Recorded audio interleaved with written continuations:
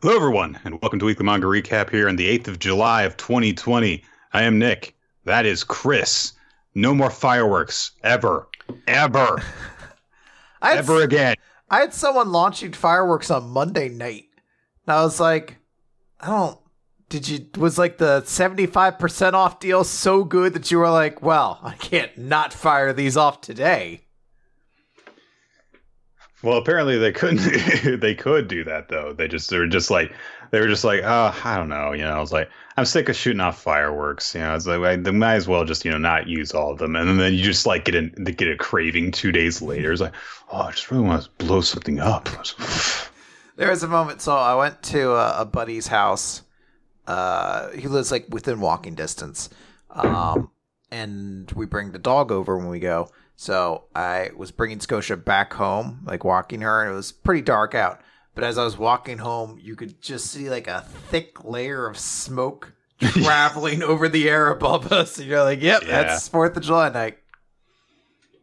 My dad's dog does not get scared of fireworks. She gets excited by them and like tries to chase them when they go off, which is worse in a lot of ways than having a dog scared of fireworks. That is very I true. guess keep the dog inside, I guess, when the fireworks are going off, and then it's fine. But that like literally he has said like, yeah, if I were to let her get loose, then she would probably just stick her nose into the Roman candle launcher, and then she wouldn't do it ever again. So, but you can't take that risk.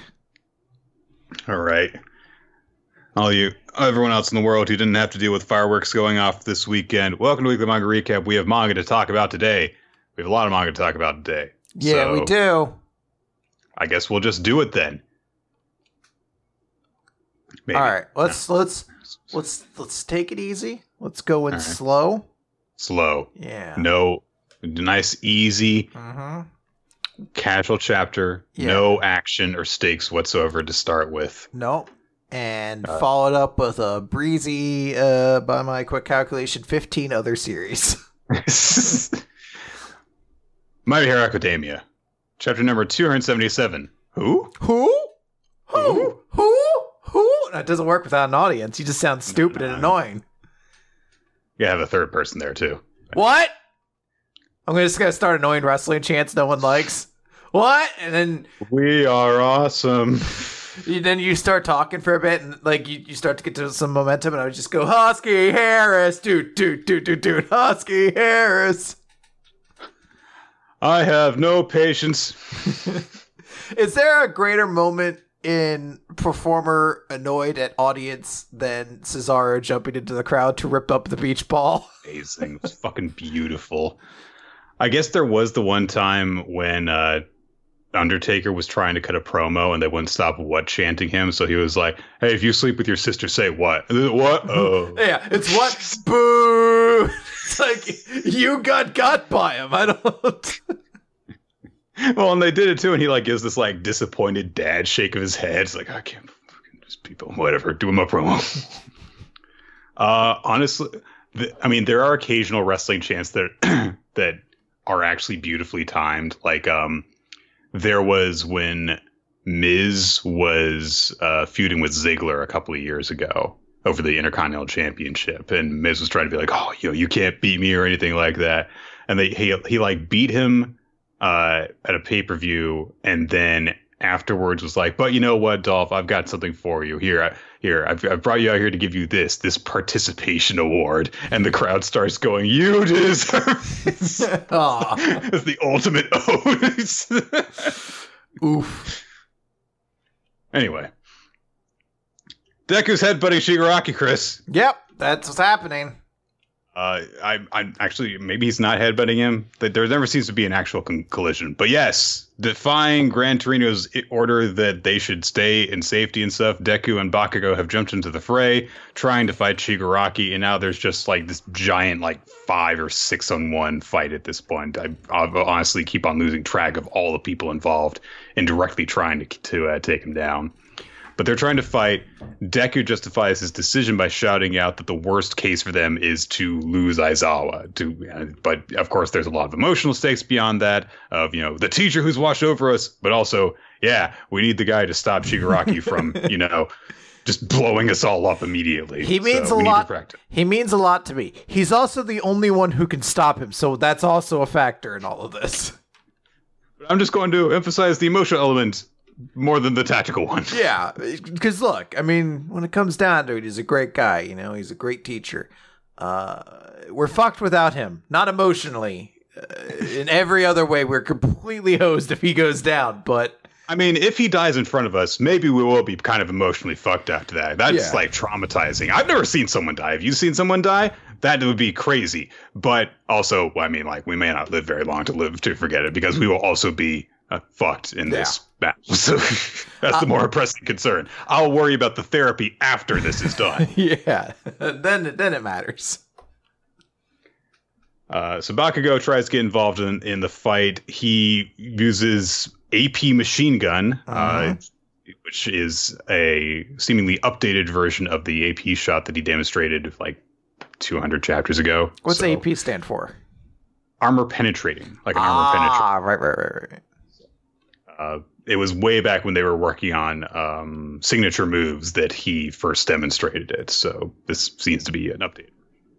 But anyway, he tries to use this. No effect on Shigaraki. Deku tries to use his black tendril thing to stop Shigaraki, and he just gets yanked forward. Doesn't stop Shigaraki in the slightest, and he starts coming in towards Bakugo.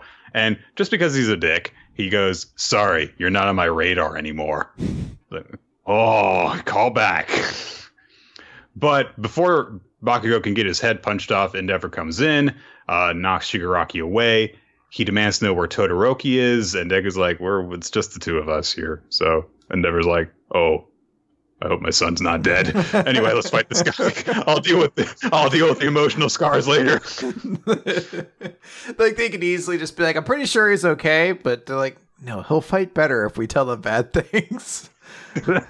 Man, before he died, he said, "Fuck you, Dad." Last I saw him, I think he was turning to dust. Yeah. He was like, "Oh man, I can't believe I'm turning to dust. Fuck you, Dad." He looked for the closest father figure around him, which obviously wasn't you because you've never been there in his life, and told him that he was like, "I don't want to go," and then he turned to dust and disappeared. I think that's the last I saw. I don't know. You mentioned. It was during the middle of a rescue operation too, so I'm pretty sure it was some random stranger he was trying to save.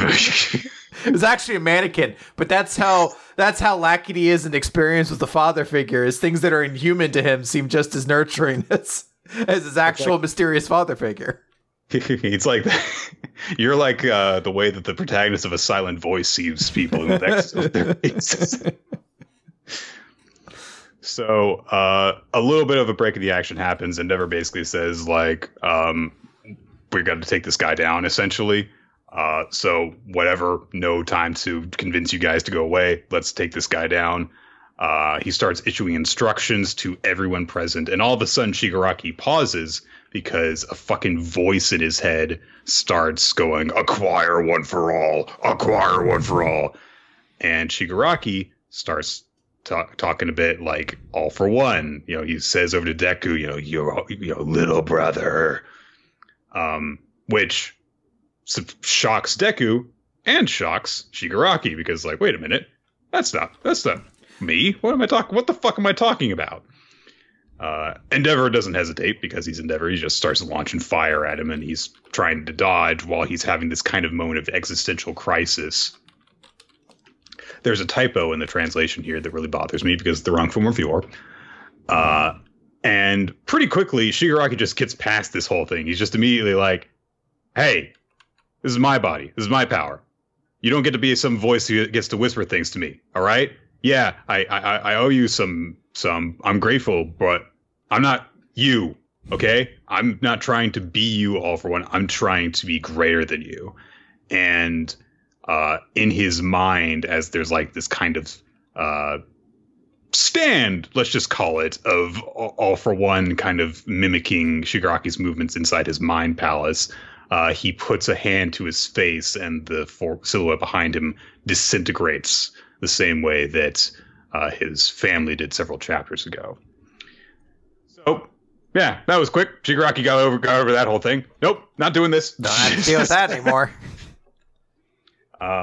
Gran Torino jumps in. Gran Torino has a speech for this is like an X-Men thing. It's like we're in the middle of punching each other, but we have speeches to deliver to each other.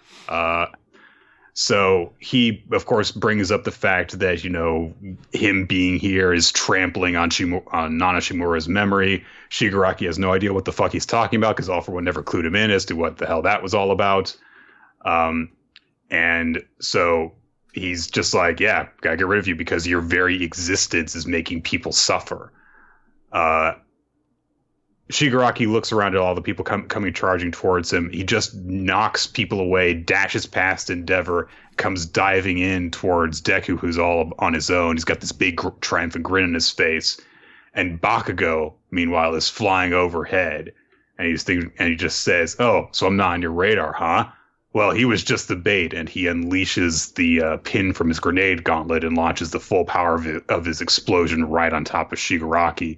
And Endeavor comes in for the follow-up and seemingly disintegrates Shigaraki. I'm sure the fight's over. That's definitely all it was. That's how it ends. Chris, you would think that on a big note like that, it's like, yeah, okay, that's the end of the chapter. No! There's more! There was another note to end on for some reason. It's not a bad come down from that. I think that, Endeavor seemingly disintegrating Shigaraki should have been the ending note. But then we go to the next page, and Mount Lady and Gigantomachia are having a giant sumo match. Okay, that's pretty cool. I'll take that too. That's where we end the chapter. So, action heavy chapter. But a lot of good shit in this. So, there's not really there was some character stuff that was very quickly raced past. But I think it was kind of one of those things that you see. We've seen Horikoshi do this before too, where it's just like, hey, here's a thing that some people have fan theories about, and then he addresses them and immediately resolves them and moves past them. So it's like, no, this is the story that I've got to tell. So I'm going to address this and then just move on. Yeah, it's also something that that's the right amount of time I think to kind of spend on this moment of Shigaraki kind of being like, oh, yeah, I'm not in it for your shit anymore, bud.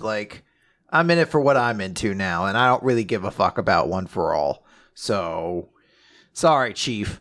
That's a moment that an anime, obviously, when they get to that point, can spend, 10 minutes on, and the rest of the chapter could just be the action, or the rest of the episode could be the action points, and maybe it'll feel a bit more appropriate. But I perfectly thought that was the same, the right amount of time to give that moment. Well, and of course, if he is ignoring the voice in his head that's telling him to acquire One for All, then we of course also know that he still has the Quirk erasing bullets.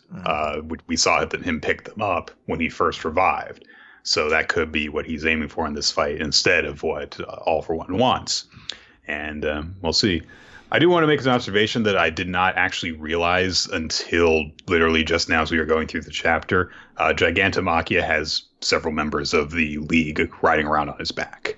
So Mr. Compress is up there. It looks like Toga's up there. Dabi's up there.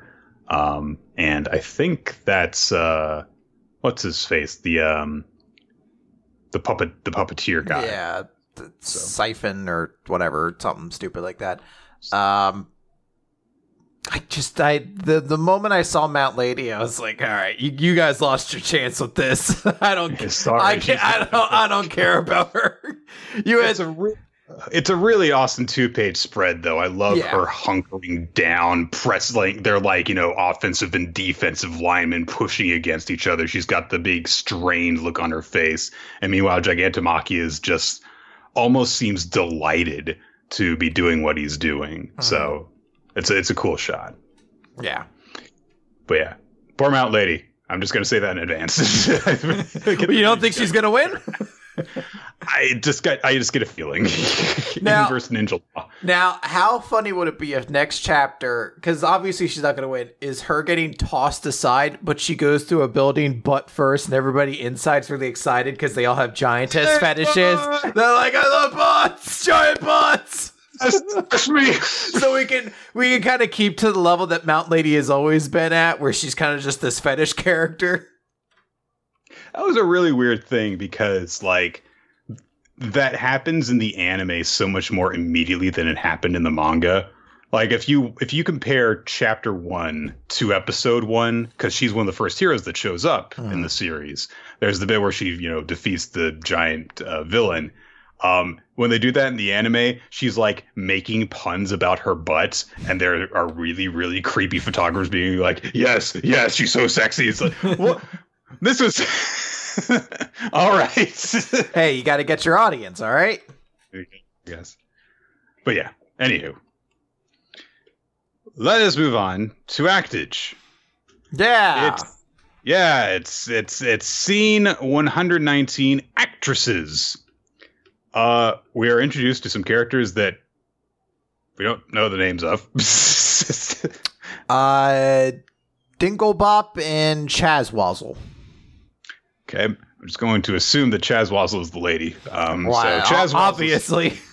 Chazwazzle says to Dinglebop, "Oh yeah, look, look, Kiyonagi is popular. Ren Tamaki is involved in this. This is exciting to watch." And Dinglebop is like, as if Ren Tamaki weren't enough, there's also Meino from Stars and Mami Yakushiji. That's quite a combo. Plus Yonagi. I hope it all goes down smoothly. Now you would think that that's going to lead into chaos or something like that, but then it's just kind of brings up that, oh yeah, Kay picked the fight with Mami last chapter. I mean, it's not nearly as whatever.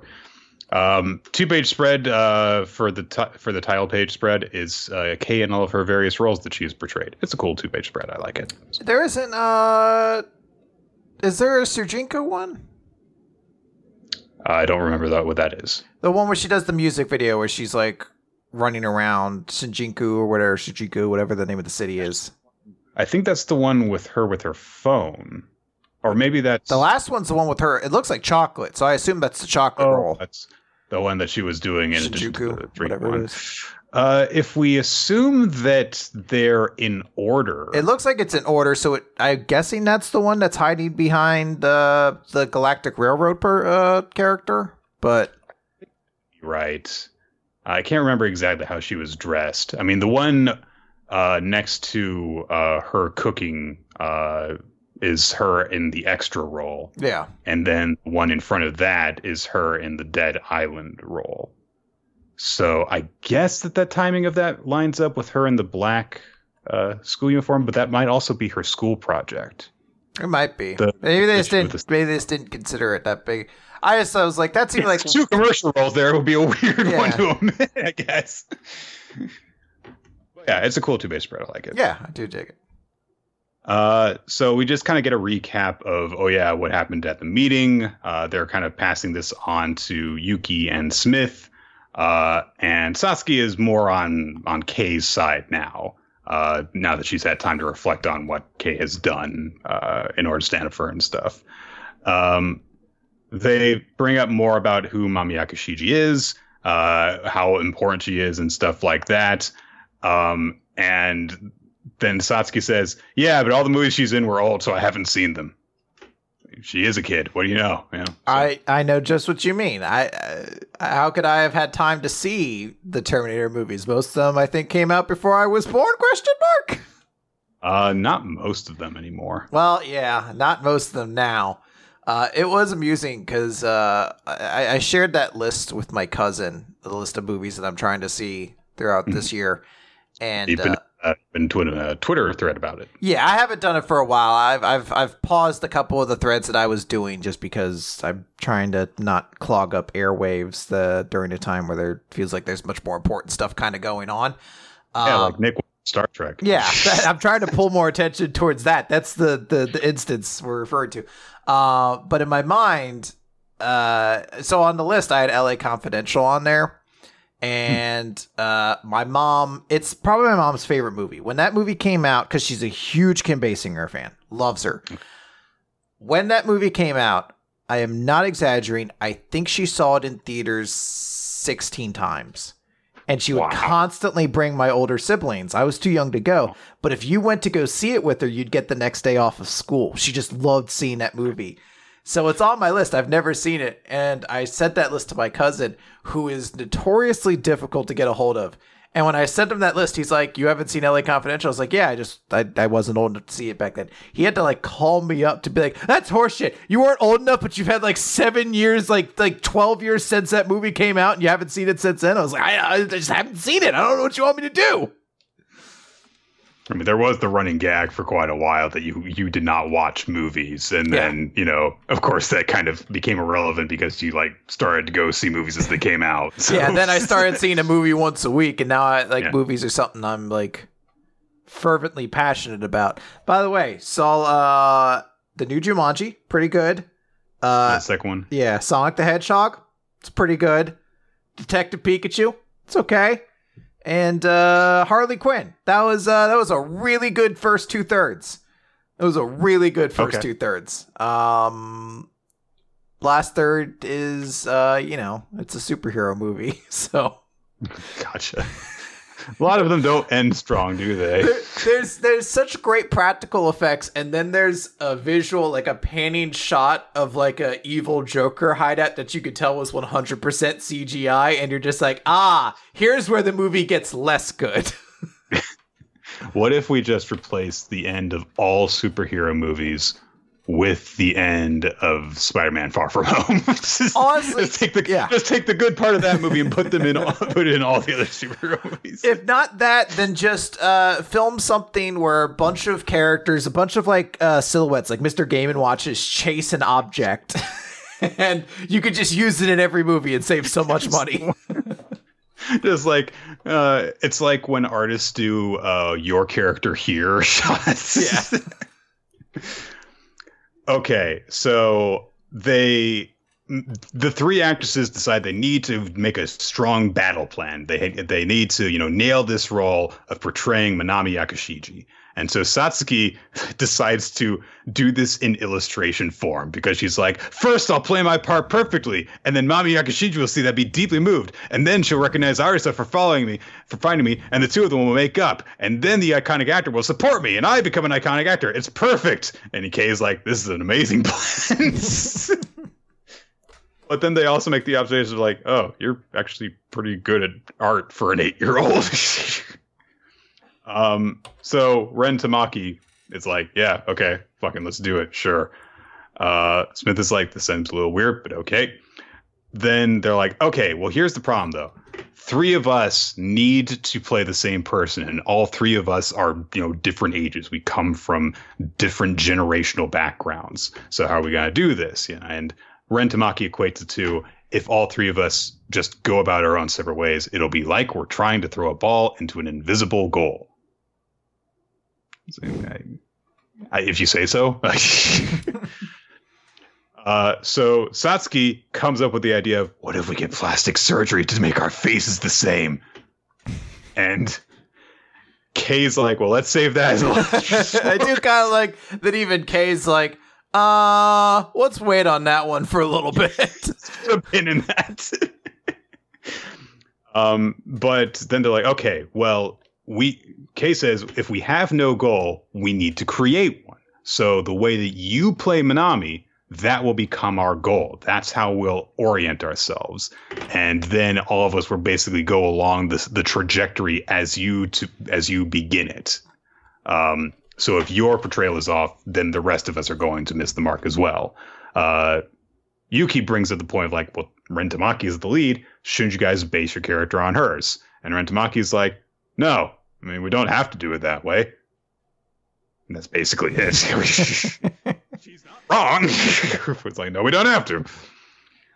But they also bring up the point of, hey, well, if we're going to be doing this, then that's putting a lot of responsibility on you, Satsuki. Are you okay with that? And she thinks about it, and she's like, yes. So they're like, okay. And Yuki is curious, like, what is Ren Tamaki up to? And it's like, I don't know. She seems like she does a lot of stuff for shits and giggles. I mean, did you were there with Kay when she was challenging people to strip rock, paper, scissors. Yeah. So, You really can't be like the master plan here. so they finish up their little lunch meeting. Smith drives Satsuki home, and Satsuki has a little bit of a flashback as she's riding in the car, thinking about when she was, just starting off as an actress. There was all these people like, oh, you're so good. You're going to be a great actor one day. And oh, look at you. And they're all kind of like looking down at her. And she says, hey, Smith, those two see me as an actor. They don't see me as a child actor. They see me as an actor. And then she kind of, just like gets a little bit like sort of emotional about it. I like that moment a lot, actually. That's a sincerely sweet moment. Yeah. This is a great chapter overall for Satsuki. There's a little bit of, her being a kid with the drawings and with her making weird ideas. And then there's, the insight of like, oh, well, these two see me as like not some tag-along kid or someone who needs to be baby. They see me as like a coworker and a peer of theirs. So she says, I don't care about Mamiyuki Shiji. I care about disappointing those two. So I'm going to do it. So good stuff. Yeah. They travel to Kamakura to do their whole living together thing. Satsuki is like, oh, the ocean, water. I'll bet it tastes nasty, and I won't want to come here after spending a day here. That was just me. Never mind. So, so she says like, oh, here's what I learned. Manami couldn't swim, so I'm not going to swim either. That way I'll be closer to her. And I've been studying. See, her mother was a narrator for old style movies, so she would tell the story. And watching her work probably inspired Manami to become an actor. And they, bring up some more about her history and stuff. And Sasuke's like, yeah, she went to the Shokiku movie theater every day. It was probably her way of trying to connect to her mother. And she must have passed by this scene, this water, every day on her way down to the theater. And they kind of, reflect on this with the wind blows through their hair and stuff. And Kay says, her house was in North Kamakura and the theater was inland, so she wouldn't have gone near the beach at all. It's a funny joke. Yeah. But it leads to a serious point because Sasuke's like, well, I was just trying to, create the energy. And Kay says, well, no. You can use your imagination for parts that you don't know, but we're trying to be accurate to the real person. So we're going to use the information that we know and be as accurate to it as possible. And then we're going to use our imagination to fill in the gaps. And Satsuki kind of like takes out a notebook and like writes this down. And then she closes it and is like, yeah, I was just testing you. All right. So they get to the house where they're going to live, and that's basically it. They just kind of, exchange a few, random throwaway lines after that. They're going forward with their plan to live together now. So quite liked this chapter. It was a nice character building chapter, mostly for Satsuki, but also for developing just overall this relationship between the three actresses. Yeah. No, I really like this chapter. I really like that moment with Satsuki where she feels acknowledged by adults for her ability and not for her ability because she's a child, like on that same scale. Good. Like it's a very nice thing. So I really enjoyed that.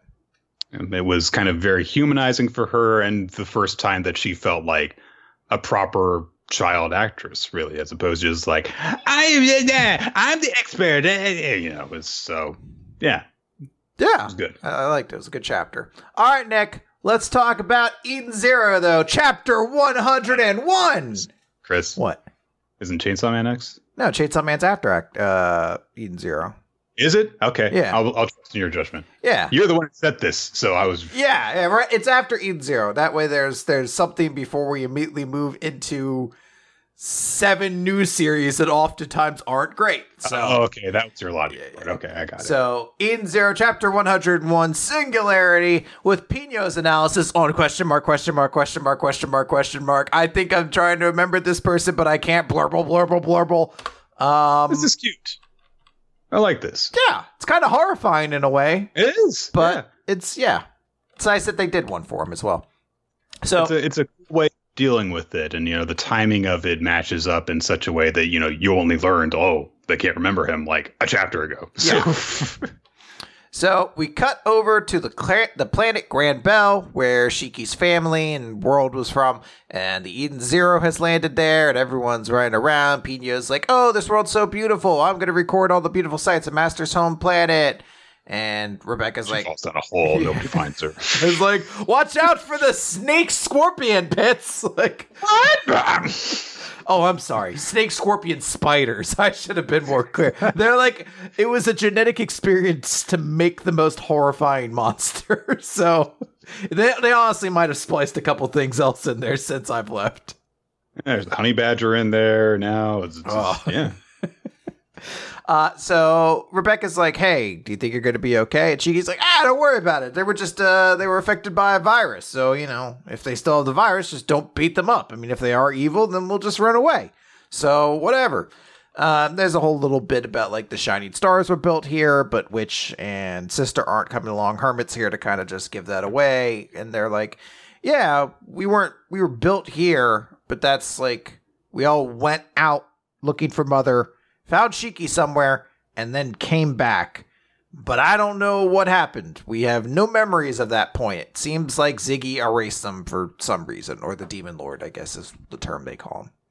It seems to be a very hero way of addressing that kind of thing in like you'd think that this would have come up before kind of way.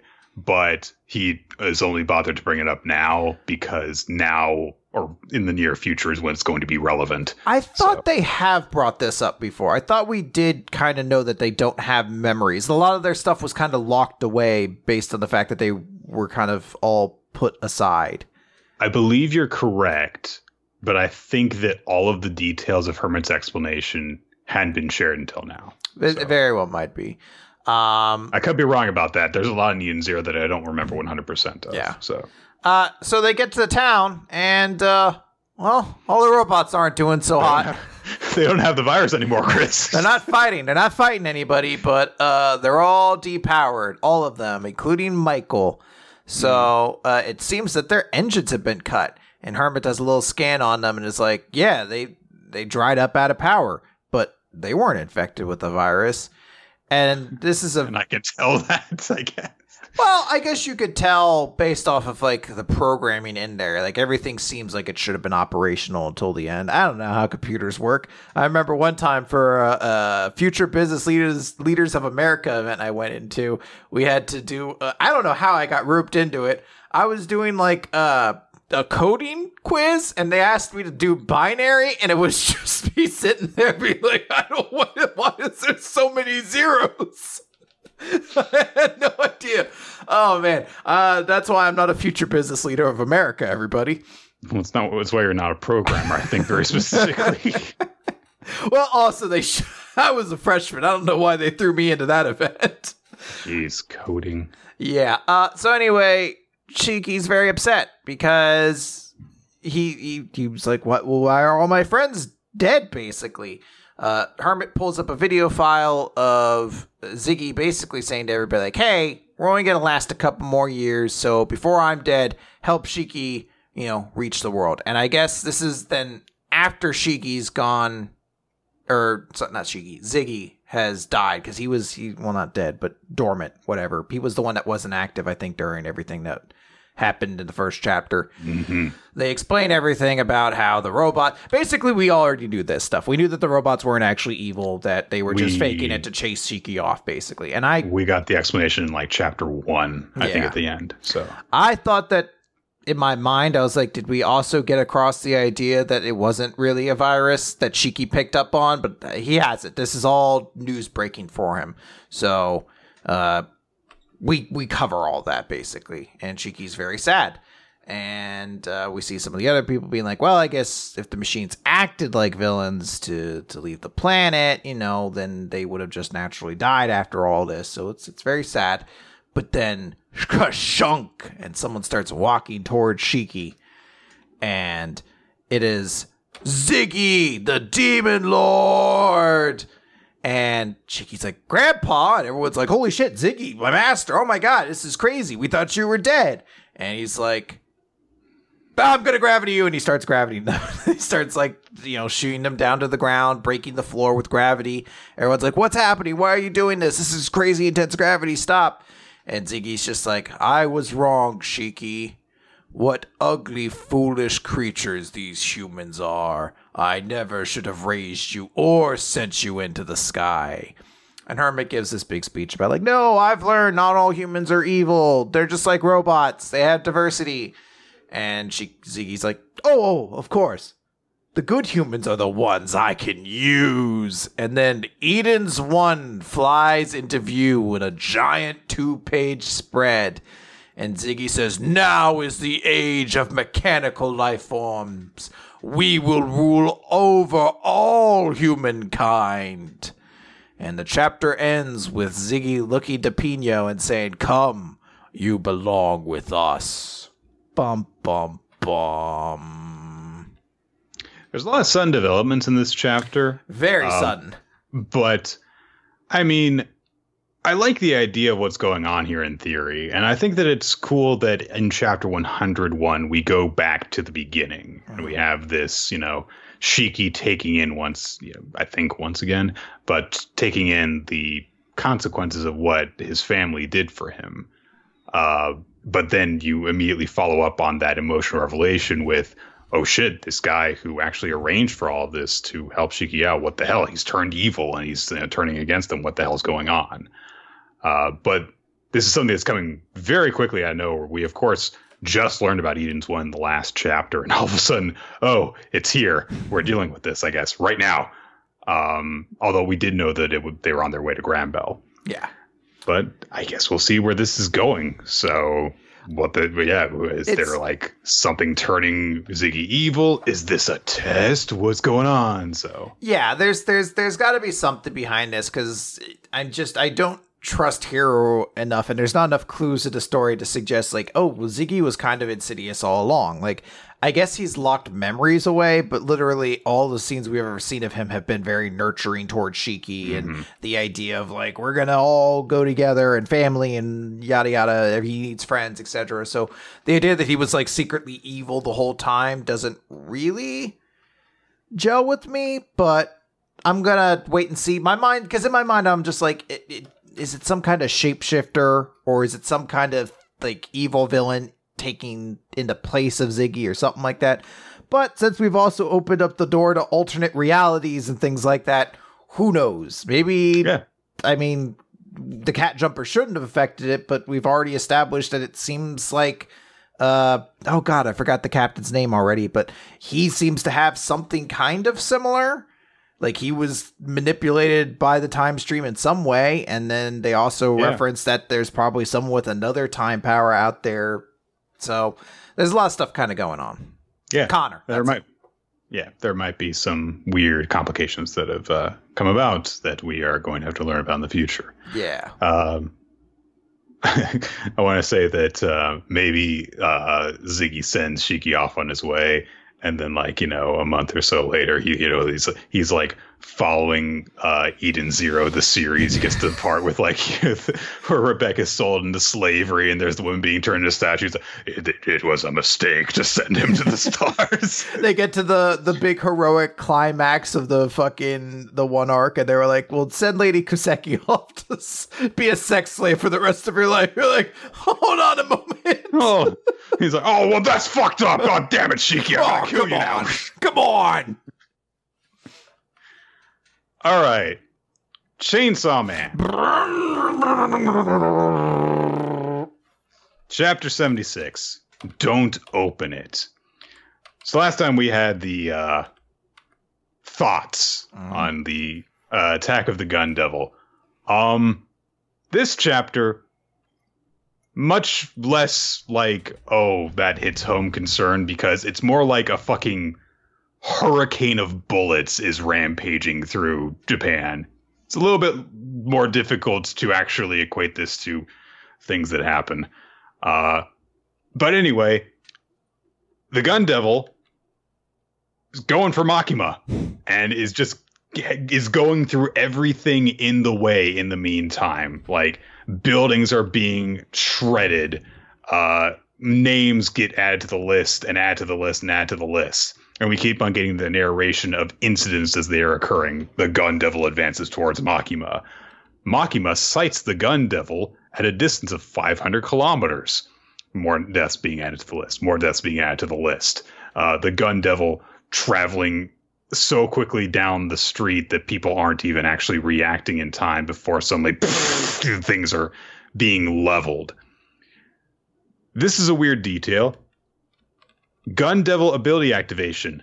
Ability to fire a bullet through the heart of every living thing born in the months of January, February, March, May, June, August, September, November, or December. Damn it. It got me. Yeah. So I'm alive. All right, you're going to have to do the podcast without me. That gun devil took me down. This is it's an odd detail, and we don't yet get an explanation for why it's so distinguishing in this way. I assume it's just like weirdly specific. Weird devil stuff. Yeah. And we, of course, get this montage of people with, like blood spatters coming out through their chests and stuff. I would have liked it if, because, there's like a 1 in 4 chance that it won't shoot you in the heart. If there's just like one person just kind of like standing like, oh, what's going on? In the middle of all these death reactions. 3:18 and 25 seconds p.m. The gun devil stops advancing. This is all stuff, by the way, the last several pages happened in the span of 3 seconds. Like it rampaging across the nation and Makima spotting it kilometers away. And now the gun devil has stopped in the middle of a freaking forest after blowing up basically all the cities in its way. And so the gun devil stops and activates his ability, gunfire towards Makima. And this time we only get about 10 deaths because it's out in the wilderness and there's just kind of people like on the highway going through the mountains that are watching stuff happening. 1 second later, Makima prepares for ability activation. More people die. Makima's 29th recorded death as a bullet hole appears in her forehead. So she dies. She officially dies. It is said that she has a recorded death. Some of her brain matter comes out of her head, forms a halo for her. And that's all that happens. She basically wakes up from dying immediately after that. Cool. 3:18:27. More people are dead. I guess the gun devil's bullets got them. I don't know. Makima activates her abilities. Use of the following abilities: Yutaro Kurose and Michigo Tendo's Antemortem Devil Contract, Punishment Devil. Akane Sawatori's Antemortem Devil Contract, Snake Devil. Aki Hayakawa's Antemortem Devil Contract, Future Devil. The Angel Devil, the Spider Devil. And all the named people are there with her with chains linking from their chests to her waist or her belly button, roughly. So even people who have died are there because Kurose is dead. Yeah. So, okay. Not really sure exactly what's going on here. But she's using all of these contracts that they have, or the devil powers. 3:18 and 28 seconds. Oh dear.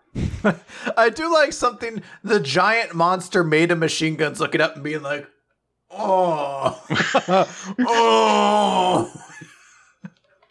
I would love to get like more of a shot of what's going on through this portal that opens over its head. Because we just see this hole appear in the sky with like blood dripping around the rim. And there are arms and heads and figures coming through the arms and heads that are carrying weapons. And the arms and heads that they're coming through are shaped like a rib cage. And like the things holding weapons are like the guts. It's a really cool visual. Cut to Denji is in his apartment. Power's asleep. So Denji, hears the doorbell ring. So he's like, oh, Aki's home. So he starts to go to the door. He starts to reach for the knob and he hears the voice. And the voice says, don't open it. in the same voice that he's been hearing in his dreams from the door he sees in his dreams. And Denji freezes with his hand right in front of the doorknob as the doorbell keeps going off. Well, shit! What the fuck happened? I'm not even going to try to sit here and act like I know. I have no idea. I'm along for the ride. I just like how very tense the end of this chapter is with the don't open the door and the doorbell just ringing over and over again. I wonder if, because as you said, this is the phrase that's been repeated to Denji for a very long time now. Is this specifically what it meant? Because in my mind, I always thought it was like, oh, there's something darker inside of you. Don't open that don't door. Access the power. Or is he going to open this fucking door and it's going to be fucking Makima or something like that? Or I don't know. I have no idea what could possibly happen here. But it's very intriguing. Well, Aki had the contract with the Future Devil saying, it's like, oh, yeah, Denji goes to Rampage and kills you in Power. And it's like, is that going to be because, like, Makima takes control of them and then he has to kill them? And so there's all this stuff, all this information that we've learned building up and things escalating very quickly over the course of the past 4 chapters. So, yeah, crazy. And I have no idea. I mean, I get the impression Makima won. that's just. I would assume if you activate 7 ults, you should win the team fight. Like, come on. If you didn't, then someone fucked up. It's like, I don't get it. Yasuo got his ults off multiple times. What the fuck? It's ridiculous. Damn this tank meta. Oh god, I'm so glad I haven't played that in years. It's freeing to not care. A couple weeks ago, I just went to the site to see the new champions, and it was weird to be like, there's like 17 characters, and I don't know any of them. I don't know anything you guys do. You start, seeing like fan art and fan lore discussion and stuff. Like, what are you talking about? Well, did you ever see the K-pop video that they did? Kada? Yeah. Yeah. When I watched that, the entire time, I was like, oh, cool. I know all these characters. Akali and Fiora. It was Akali, Evelyn, Ari, and then I thought it was Aurelia. I found out later that's Rek'Sai. And I was like, or not Rek'Sai, Kaisei. And I thought it was I was like, isn't Rek'Sai a monster? Because I knew there was like a female void monster. Yeah. And then I didn't realize they made a sexy female void monster. I was oh, it's her. Didn't know who it was though. I was like, no, this is weird. Yeah, and people were all about that, and I was just like, this is stupid. It was a moment though where I was like, this is what it would feel like if I stopped following Pokemon and they released like an image, and I was like, I don't know these Pokemon. This is strange and confusing. I don't like this. All right, let's move on from talking about Chainsaw Man to get into our newer series. Bone Collection is ready. So Bone Collection took us off guard last chapter, Chris, by being in the running for one of the best chapters of the week. Mm-hmm. It's not completely back to form in this one, but there's some real stupid jokes in this chapter. Oh yeah, this was a lot more what I was expecting from Bone Collection. Yeah.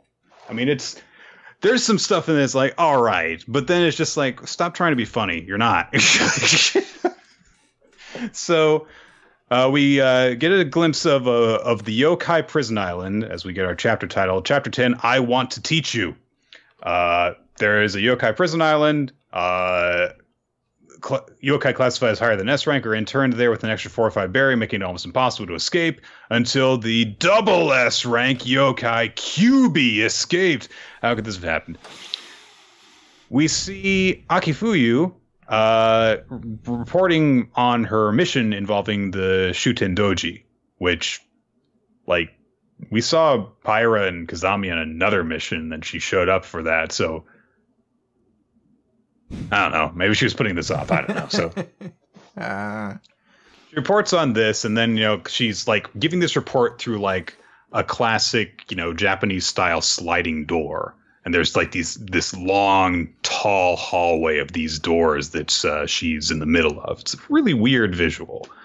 But she closes the door after delivering her report, and then she spots this guy, Gingin Shishino. Both those names are stupid. Very cool name, sir. I also have got an eye OCs. He's got an eye patch, and he's got a lot of swords. And he calls people samurai a lot. He loves to use the word samurai. He says, like, you're a samurai who's no longer a samurai. Why didn't you kill Kazami Janai? The top brass gave you a samurai orders to execute him. So then tell me why, Samurai Abe. And she just goes, you always use the word samurai. It's funny because... Hold on. Yeah. I'll get it. I'm going to think of it. Yeah. It is. I don't have anything. I guess it's. Gin scolds Abe for like seemingly lying about what's going on and how she seems to be advocating for the use of the yokai spell. And Abe's like, well, here's the thing about the yokai spell. I don't think it's actually that bad because among exorcists, not a whole lot can use it. They say if an exorcist uses it, yokai will take over the exorcist's soul or something bad will happen, but there's barely any record of that happening. And the consequences aren't what they seem. So I thought, maybe someone's hiding something. And Gingin's like, you've been conducting some shady research. Seems that we samurai both have secrets, and there's a stare down between them. And they do the whole like, dragon versus tiger standoff thing. That dragon has a very derpy face, though. Which one's she supposed to be? I believe she's the dragon because her dragon is going in towards. I don't think it's necessarily that one of them is one and one's the other. It's just that the dragon and tiger are in Eastern mythos considered to be like the aspects of yin and yang and constant. Yeah, it's just. It seems dumb if neither character has a connection to the animals, then... You see, Chris, this is just one of the many reasons why Bone Collection is worse than Yu-Gi-Oh! GX, because when they had Judai and Misawa face off and they were equated to the battle between Tiger and Dragon, it was very, very obvious which one of them was which. They were both Tiger. Judai was the dragon. Oh. So. Anyway, so... What is it with Yu-Gi-Oh! And knowing exactly how to capture the iconic imagery of giant feuds? You know, they have Tiger and Dragon. They have the War of the Roses. I'm waiting for the Yu-Gi-Oh! Series that is a giant allegory to the Hatfields and McCoys. And everyone's you just play like moonshine bottles to whistle in and shotguns and all sorts of crazy stuff. And no one enjoys it except for me because I like stupid things. They just like to introduce a new archetype, Lost on an Islanders.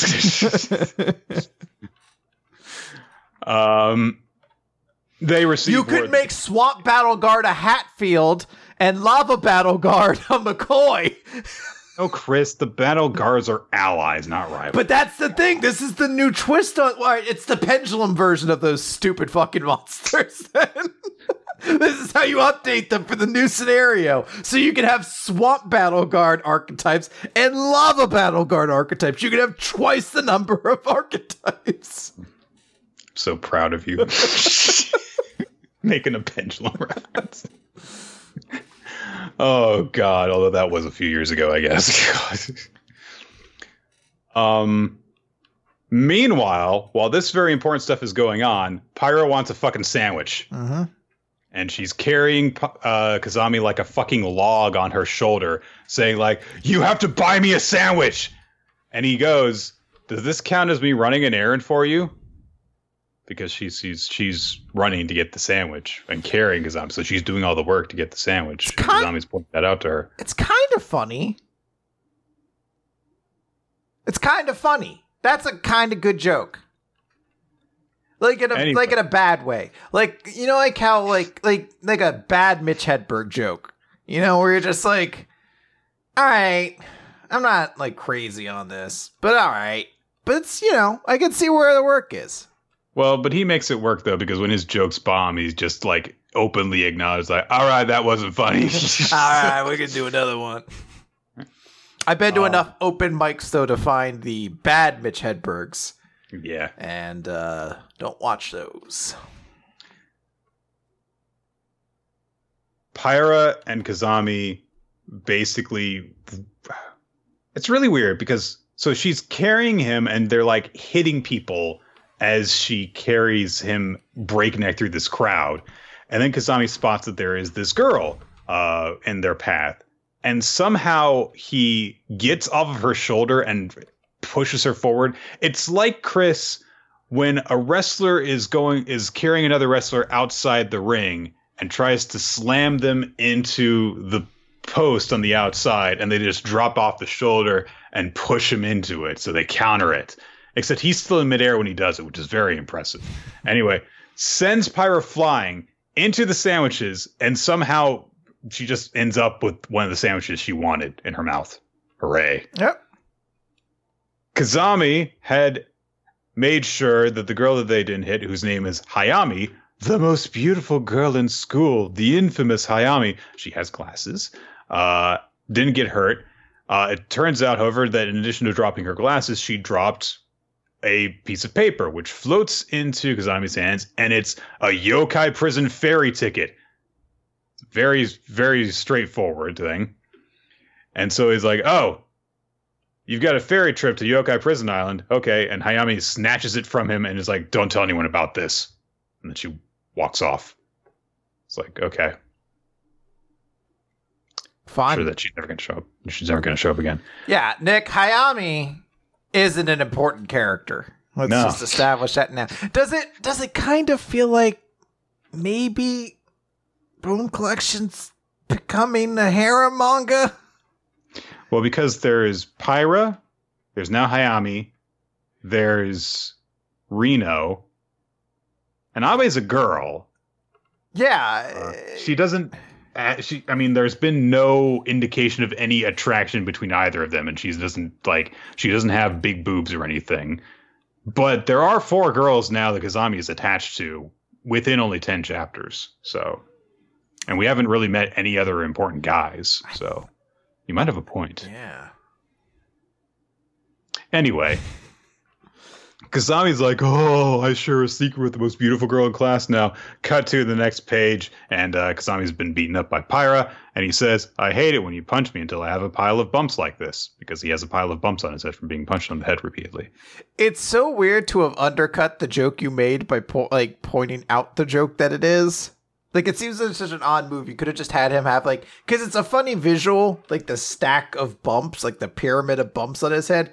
But then he has to be like, and now I have this pile of bumps on my head. I mean, he's got he looks like he's got a corn cob coming out of his head. It's absurd. But for him to just go like, I hate it when you do this to me. It's like, stop it. I mean, look, like last week, I made the observation of like, this is like my favorite, oh, Homura can't stop herself from speaking her thoughts out loud joke because there wasn't attention drawn to it. She just like was like, oh shit, I gotta keep this a secret. And then didn't say anything about it. And this one is just like, this is the joke. This is the joke I just told. This is the reason the joke is funny. I am explaining the joke to you that I just made so that you will realize that I made the joke. Anyway, Pyra's there. Yeah, and there she's you upset go. with Kazami. Kazami's bumps go down really quickly, I guess. And then they get a call from Akifuyu, and she's calling them in because of the yokai prison thing. Kazami has a really idiotic fucking moment because he's like, Yokai Prison Island? I've heard of that before. It's been 5 minutes. Did being hit on the head give him brain damage? Is that what happened? Because... So they start making their way over, but Akifuyu says, listen, there's going to be a team of you going on this mission. There'll be you 2 and also 2 more, and they're going to be your teachers. They're headed on your way, got to go by. And so after that, Kazami's like, oh no, hang on. And then Pyra takes a slate of gravel and slams it into the top of Kazami's head, and she says, from now on, when you take a bone out of my body, you have to say I love you or thank you. Say words of appreciation. It's like, okay, we get it. You're jealous too. So Reno is such an unimportant character, Chris, that we had to take her qualities and put them in Pyra. You just took a character and slanted it to someone else. So they start to fight over this, of course, and they fight by grabbing each other's cheeks and pulling on them. You know, the way that mature people fight. But then, the two teachers that Akifuyu sent come racing in out of nowhere and slap them both on the head. And they're like, you've got to stop wasting time fighting because you guys don't know anything about the yokai spell. And they're like, all right, listen up. I'm San Sakurai. This is my sister Runa. And we are twins. And according to Akifuyu's orders, we're going to teach you about the yokai spell. And Kazami goes, yokai spell? They're the same as us. I mean, one just said that they were twin sisters, so not really. But okay. Maybe they're like theoretical twin sisters. I don't know. We are metaphorically twin sisters. It wouldn't blow my mind if the series tried to pull that move. This chapter is real bad when you recap it and find out. I didn't think it was that bad, but then when you're like, I mean, it's sort of a weird beginning with a dumb joke. And then there's like a middle part with the character who disappears in kind of an awkward way. And then Pyra just grabs a chunk of slate out of the sidewalk and smashes him in the face, and blood shoots out his nose. But then his forehead's the bloody part afterwards, and they start karate fighting, and then it just ends. And you're like, whoa, man, what a fucking stupid chapter this was. I mean, when you look at it in the sense of, okay, what's the important stuff that happened in this chapter? We saw a yokai has escaped from this prison. It's very powerful. It's more powerful than, seemingly, according to the power levels, seemingly more powerful than Pyra even. We see that Akifuyu has this other four exorcist king suspicious about what she is doing, and an indication that she might be up to something, and that's why she's taken a shine to Kazami and kind of brought him in as one of her team. And then Kazami meets this girl who's got this connection, seemingly, to the stuff that's going on with the Kyuubi, and then we learn that in order to get stronger, they're going to be trained by these two allies of Akifuyu's, and then we're getting more characters introduced. Yeah. All that laid out on paper. There's a lot of stuff that's going on that's like, okay, you know, typical show and action stuff. There's some interesting stuff going on with Akifuyu, who is by far the best character in this series because she has some degree of depth. But then you look at all of the other stuff that's going on. It's like stupid joke, stupid joke, stupid joke. Stupid jokes not only that are there, but are undercutting the stuff that is going on that should be good. So that's what's really annoying about this. So. Now let's talk about a series we all enjoy. Well, I mean... It's not as bad as last week. Not nearly as bad. It's not nearly. Hardboiled Cop and Dolphin. Depth 2, my mistake. The Little Detective. So, Samejima getting used to life on the island, and little girl... Chaco. Did you intentionally do that with the Rastafarian inflection? On the island. I don't know why that tickled me so much. So, Chaco has somehow stolen a police baton and has climbed up out of the second floor window and is like, Shark Monster Man, you've come. If you try to capture me, you're going to get cut. You're going to get cut. No, she makes a pun. She says, you're going to get cut till fish. Like a cuttlefish. I don't know how she makes that joke. Like, it seems beyond her capacity to make a pun like that. Maybe like the cult gave her like supernaturally gifted pun abilities, but not good ones. I've heard a lot of cuttlefish puns in my life. I don't think I've ever heard cut fish as the pun, because that's I'm gonna save that one for October, if you know what I mean. So she leaps from the balcony, and Samaju's like, it's okay, she's just a little kid playing around, challenging Septicid, and she bashes the police baton into his head, and Samejima bleeds from the head for a little bit, then falls over onto the sidewalk, and he's bleeding from the head onto the sidewalk. He looks like he's dead. That's the end of the series, man. All right, so Nick, do you think we're gonna keep it in the magazine forever? Because the next 17 chapters are just posthumous funerals for this man. For sheer morbid fascination, I think we gotta keep reading it. If I knew for a fact that it was just going to be the fallout of this man's death, I'd be like, yeah, I mean, I've never seen a show in a series that's like that. They arrested that baby. They put her in prison. Orpheus was like disbarred and everything, or whatever the fuck happens to cops. Fired, I think is all it is. So we find out that Orpheus's full name is Orpheus F. Lipper, because fuck you. And so afterwards, he's just like, oh, yeah, what's with the costume, Samijima? Is like, it's not a costume. Your daughter smashed open my skull with a police baton, and I'm wearing bandages. And they're arguing, and Samijima rightfully points out, why the hell are you bringing a kid to a police precinct? Why didn't you just send her to a daycare center? And Orpheus is like, well, I mean, we don't have a daycare center on this island. And he's like, so what? Oh, okay, I guess that makes sense. And then busty cop lady's like, we have daycare centers. He's like, oh, fuck you! It's okay, that's actually kind of funny. It's like, you have the double reversal of expectations there. But we get some lore in this, which is Orpheus explaining she has to stay in protective custody, that she has to stay under her protection because people are after her. And somebody was like, oh, you mean the cult? It's like, among other things, as we learn about later in this chapter. So Chaco continues to bother Samijima, and Samijima's like, yeah, I'm not going to let you smash me in the head anymore. And what are you doing? And Chaco says, I'm getting revenge for what's it? And they're like, oh, she likes you. She's playing with you.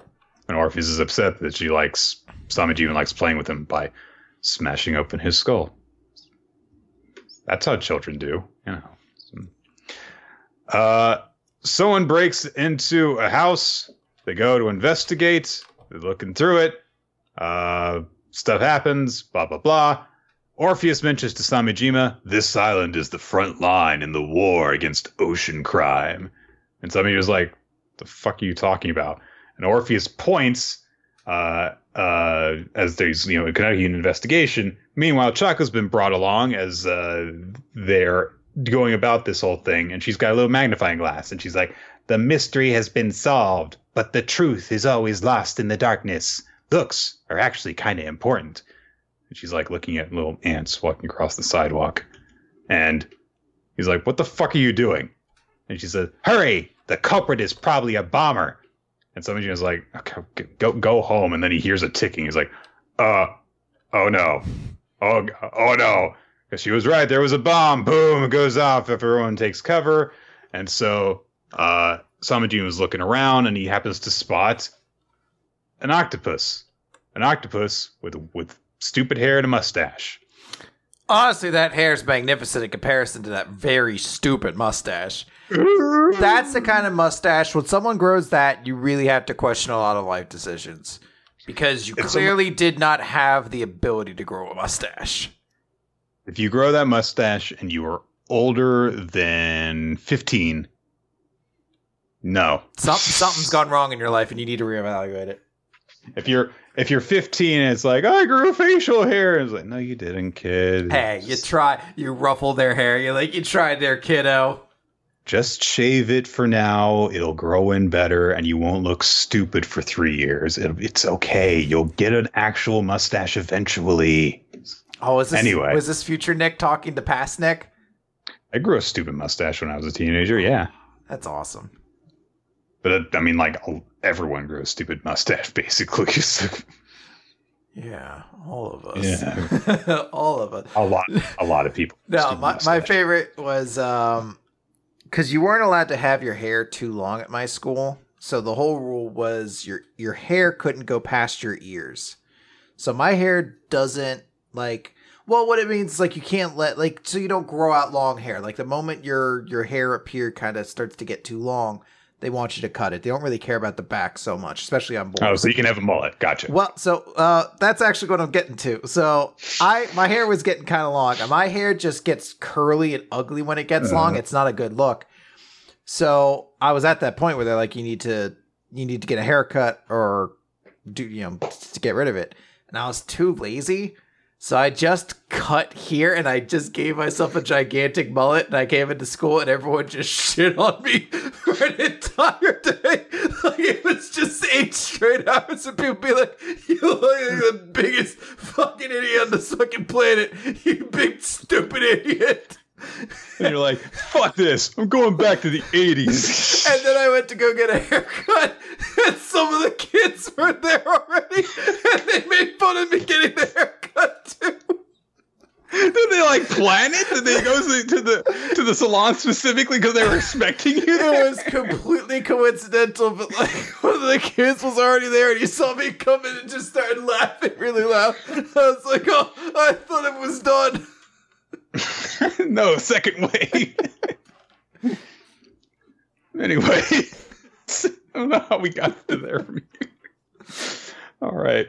So there's an octopus running along, and Sami Jima is like, hey, Dolphin, what the fuck?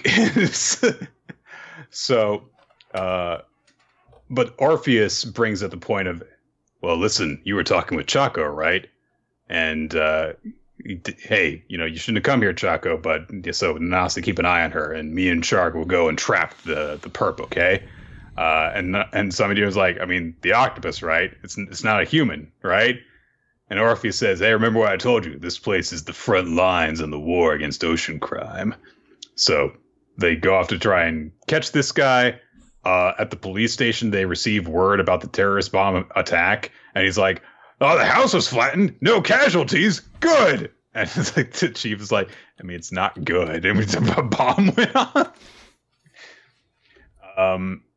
Sami Jima is like, what the hell's going on? The octopus has changed, and its hairstyle is better? I don't know. It's rapidly evolving, though. And then it evolves more. It grows a shirt. Okay. And now arms and stuff. And so Sami Jima was like, oh, you're gonna regret growing hands that I can cuff.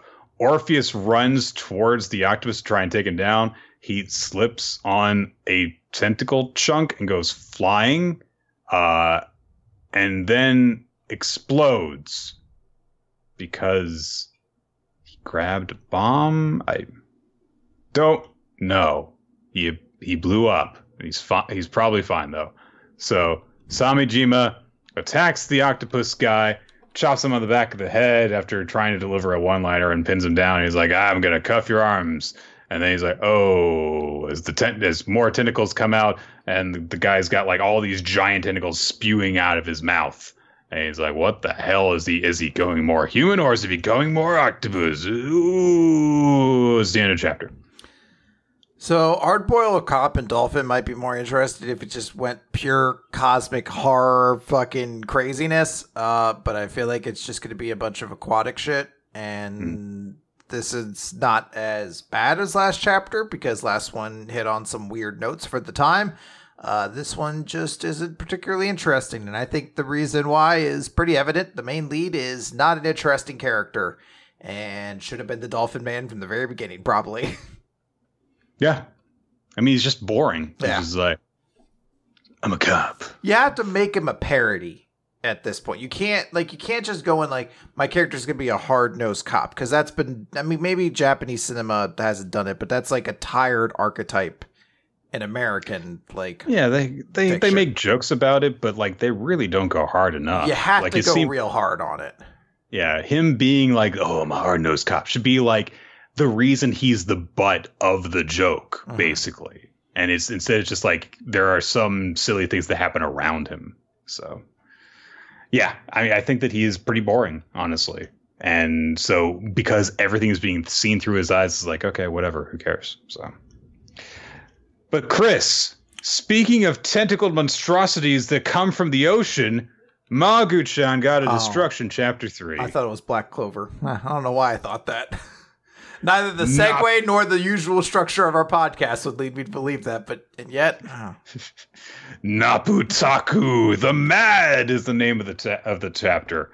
As another chaotic god has awakened from another sealing crystal in the ocean, and he's got a big ass mouth, and he seems to sense that another god has been awakened before him as his crystal cracks and he's freed.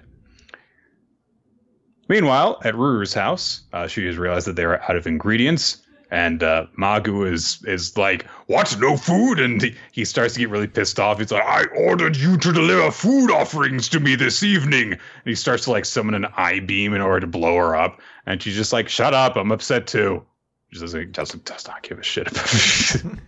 So she's like, okay, only thing we can do, we're going to go to the beach and we're going to dig for clams. And there's an adorable picture of her with her little like sand rake and a bucket. And Magu's riding in the bucket. So cute. Yeah. So she's like, okay, so what we're gonna do while the tide is out is we're gonna dig through this and we're gonna get a clam, yay! And I'll make miso soup and sake steamed clams. And Magu just grabs the shell with a tentacle from her hand. This tastes like rocks. So, she's like, we'll have a competition to dig up the most clams. And of course, Magu's like, dare to challenge me! But as he calls that out, he hears there's another chaotic voice that calls to him from the ocean. And he's like, oh, how you have fallen, Magu Menuaku. And Magu recognizes the voice of Naputaku. And coming from the ocean, Naputaku the Mad, the tentacled sea monstrosity, which is like 6 inches tall. He looks like Patrick from SpongeBob in a way. He's like, kind of starfish shaped. He's just got a really messed up mouth. Yeah. So they both mock each other for, being so small and pathetic looking and stuff. Maku fills Ruru in on who Naputaku is, and he's another god of chaos. Naputaku is nicknamed Naputakun by Ruru because, of course, you got to give them a much more disarming name. And Ruru's like, oh, you've reunited with your friend. And of course, they're like glaring at each other, black energy flowing off of them. And she's like, oh, wait, you don't seem like friends. So they look like they're going to get ready to fight. Both of them are, kind of taking on more demonic forms, glowing with energy as they're like, oh, this is my domain. Oh, no, I'm going to destroy you. And so Ruru throws ice packs at the two of them to get them to stop. And then she says, listen. There's nothing more important than ruling the world right now, and that's getting ingredients for dinner. So if you want to fight, you have to have a clam digging competition. And Naputa is like, stay out of this. And Magu's like, I accept. And if you're not going to participate against me, I'll win by default. Well, that was easy. I do like that these like ultra powerful cosmic gods have such childlike personalities to it. And it's like, no, I'm not gonna let you win by default. Ren is passing by. He doesn't really contribute to this chapter, honestly, but whatever. You still got to get used to seeing the characters being around and stuff. Ruru declares that there's going to be 10 minutes. Whoever gathers the most clams within that time wins, and the loser has to do whatever the winner says. So Naputa is like, oh, Magu Menuaku, you will be exiled when I win. And Magu says, then once victory is mine, I know just the thing. Naputaku, you shall emblazon your name upon this. He holds up the best friends book. So they're like, all right, on your mark and set, go. And they both try and dig. They're both so weak and pathetic, they can't do it. So Magu's like, all right, fine. He uses his eye beams to blow a hole in the sand. He gets 2 clams. I have amassed clams! But Naputa has his own special ability, and he declares, don't get so high and mighty. And he unleashes his frenzied roar as the ground itself shakes. And he declares, and Magu declares, this is his power, mad Naputaku in all his glory. His voice infiltrates the very spirit of living things. By instilling madness in them, he is able to control them at will.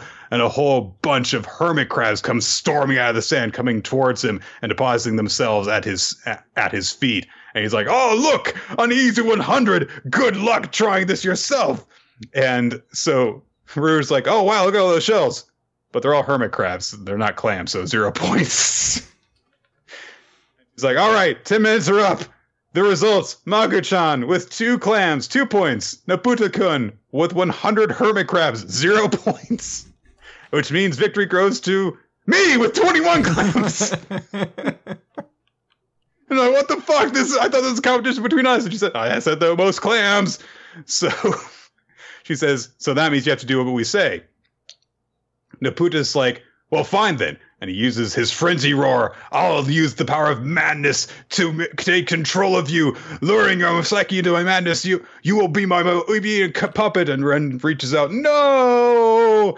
And Ruru karate chops Naputa on the head. And he's like, stop yelling. And Magu is like, you have to understand, you're in this weakened form. You can't use your abilities sequentially anymore. So you already exhausted yourself by getting all those crabs and stuff. So he says, the true winner of this competition is clear. And Ruru says, you must now obey my orders. Both of you, be friends. Aww. And so sweet. And so then she says, all right, and as for prove your bond, write your name in Magu-chan's BFF book. And he's like, no! And he tries to get away, and she just grabs him and is like, here, I'll help you write it. And she writes his name in. And Magu walks away like, my conquest of Naputa-ku is complete! And Naputa declares that he will have his vengeance and swims off into the ocean. And that's it. That's the end of the chapter. I really like Magu-chan. It's been 3 beautifully funny, silly, sweet chapters. I don't know if we should keep recapping it, because as much as I enjoy it, I think that recaps are just going to be going, it's so sweet and cute and funny, and that's all I have to say. So that's interesting. I think that's actually a very interesting thing to say. I like this series as well. I think it's very fun. I am kind of quietly on the side, slowly catching up with everything that's currently in Jump. I've caught up on Undead Unluck. I'm about halfway through Jujutsu Kaisen. After that, I plan to catch up on a lot of the side series that we've kind of stopped. There's a level, so like we dropped Mori King, and Mori King has skyrocketed. It's been doing really well in rankings. It's been getting very positive reception. People really dig it. There's always going to be a level of people who are going to be like, why aren't you guys talking about this? Like that kind of thing. Mm-hmm. There's 20 series that run in Jump, and we struggled to do 15. So now that said, I can probably go on a limb and say, unless the next chapter is incredible, we're not picking up the dolphin bullshit. Probably not. And don't want to bury the lead, but we're probably not going to be picking up Roboco or whatever the fuck that is. Fucking not, no. So if that's the case, we're losing 2 series, and I don't think Bone Collection is long for this world.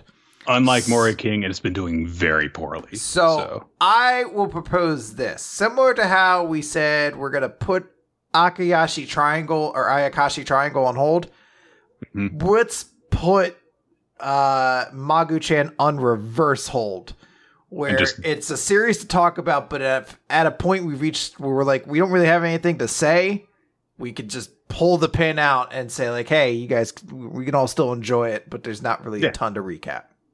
Okay, so, and that can also be a matter of like, well, this doesn't have as great a chance as Ayakashi Triangle of succeeding because it's not attached to this guy who's got this reputation stuff. Who knows too? Okay. The series may not. I mean, we talked so much about how the translation's great. Maybe the series isn't translated. Well, not translated, but maybe it doesn't hit the same way in Japan. Maybe this doesn't succeed and it just disappears, which would be very sad. But you know, maybe that happens. So wouldn't be the first time. Uh-huh. Okay. All right. Well, I mean, yeah. Okay. Let's do it then. All right. Magu-chan in. All right. So let's move on from there to Mashle. This is chapter 22, Doubt Barrett and the Rose with Thorns. Are there roses without thorns?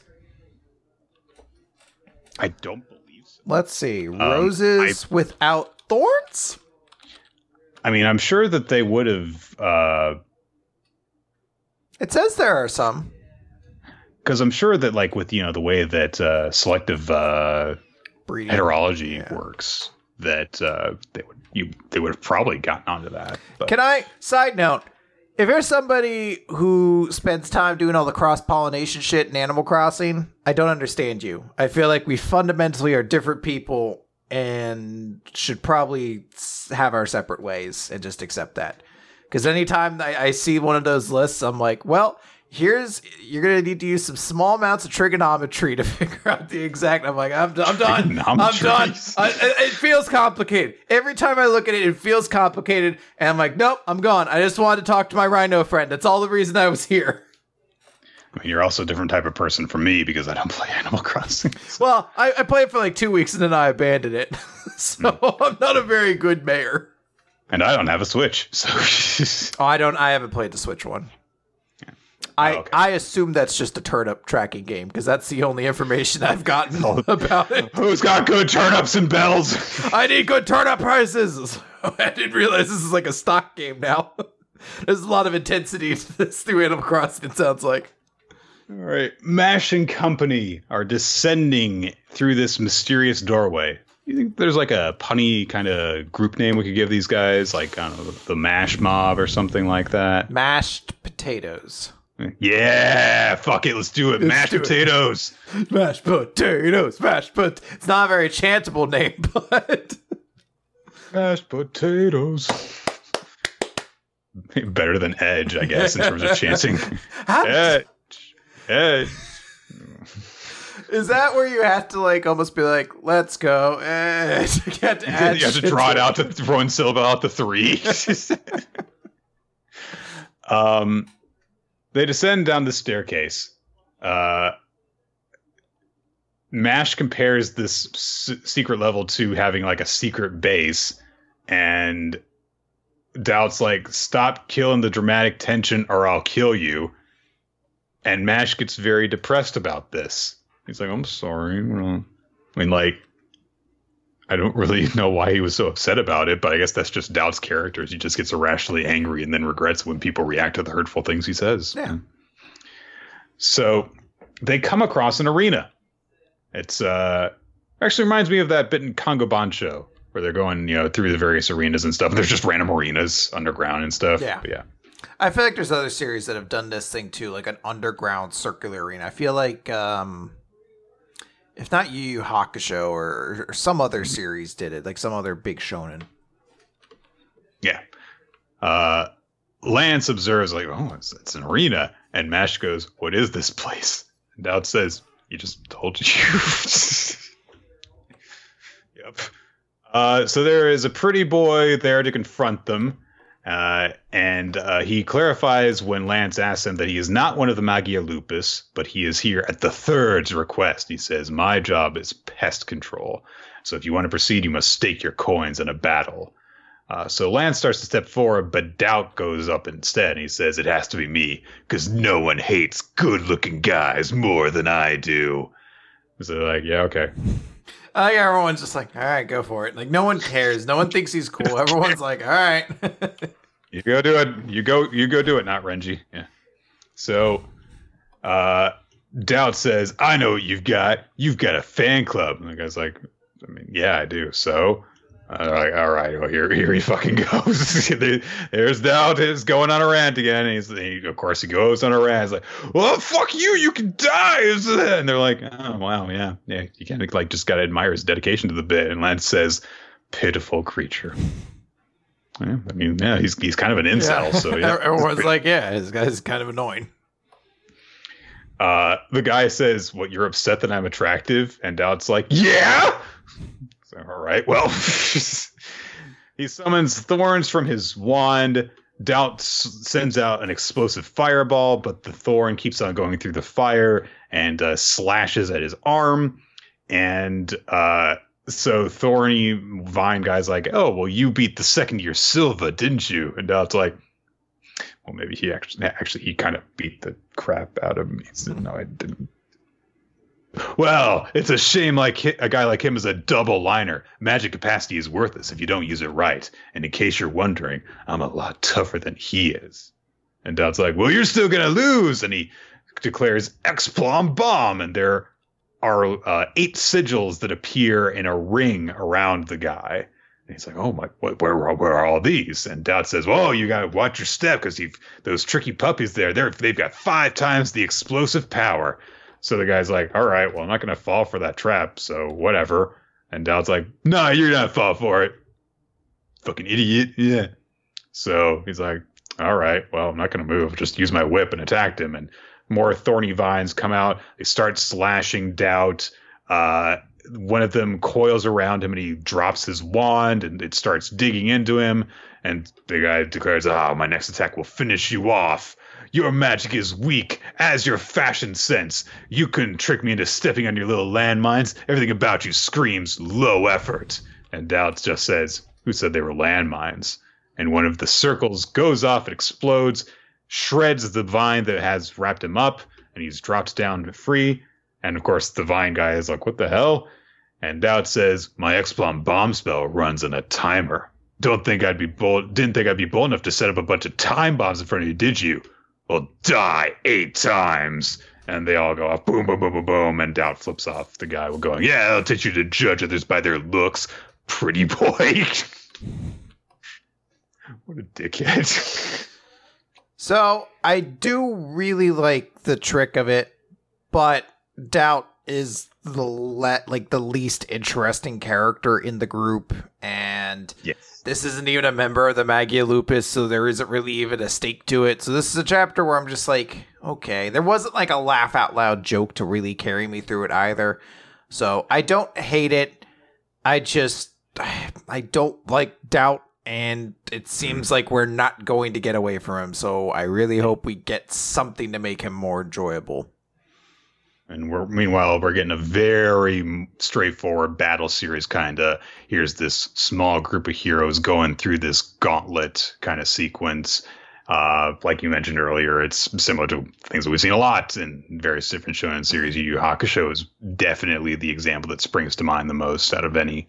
And yeah, because of that, it's a less humor-heavy chapter, and a lot of it just has to deal with Dowd's personality. The best jokes in it, I think, for me, are just the group just kind of like commenting back and forth about stuff. Mm-hmm. And in that sense, it's just kind of like a little chuckle, and that's kind of it. So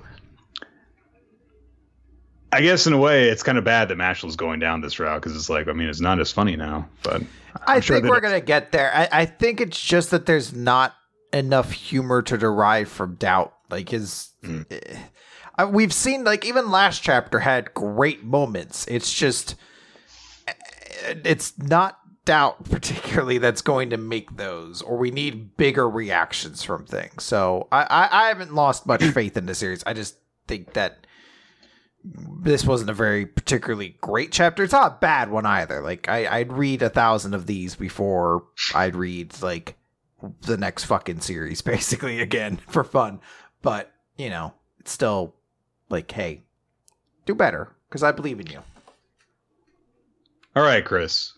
Last jump start for this string of 4 in a row we've gotten. Me and Roboco. And guess what, guys? Back when this series was first announced, I was like, that sounds like a gag manga.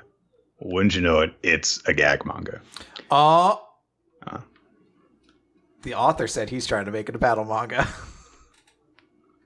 Are you serious? I think so. Isn't that was the author comments for this week? I thought he had something where he was like, I can't wait to make this a battle manga or something like that. Is that like a Dragon Ball reference, maybe? Let me see if I can find it. 7.5. Why the fuck is... Why isn't it listed alphabetically? Now I have to scroll. Shuhei Miyazaki is their name. Yeah, I'm not going to be able to search for that, though. Cool. It's not on there. We're introduced to this concept that there are robo-maids in the world. They're super cute. And everyone likes having them. Oh, yeah, sorry. His exact quote was, "The plan is to slowly turn this into a serious robot action manga. Please enjoy." Maybe it was a joke, but... I mean, who can tell? It's about as funny as the jokes. I was going to say, with the sharp wit of this series, who really knows? There's robo-maids, and they're super cute. Oh, sugoi desu ne. Kawaii desho. So... guy is perving on them because they're cute and stuff, and our main character Bondo, he's hanging out with his friends. They've got cute robo maids to look after them, and he doesn't have a robot maid, so he decides to go home and ask his mom for a robot maid. There are jokes about how his friends are bullying him about not having the robot maid, and then when he gets mad at them, he's like, yeah, actually, we actually kind of feel bad for you, and we hope that you get a good robot made. And he's like, I felt better when you were bullying me about this. And they make that joke twice. So, look, we're talking about with low energy. I actually kind of like some of these jokes. The premise of the series is just garbage, though. That's my issue with it. There is one joke in this that I like that comes up right here. And then I realized it was the entire basis of the character, and I realized, oh, they're going to make this joke over and over again. And that's the fact that Bondo's mom,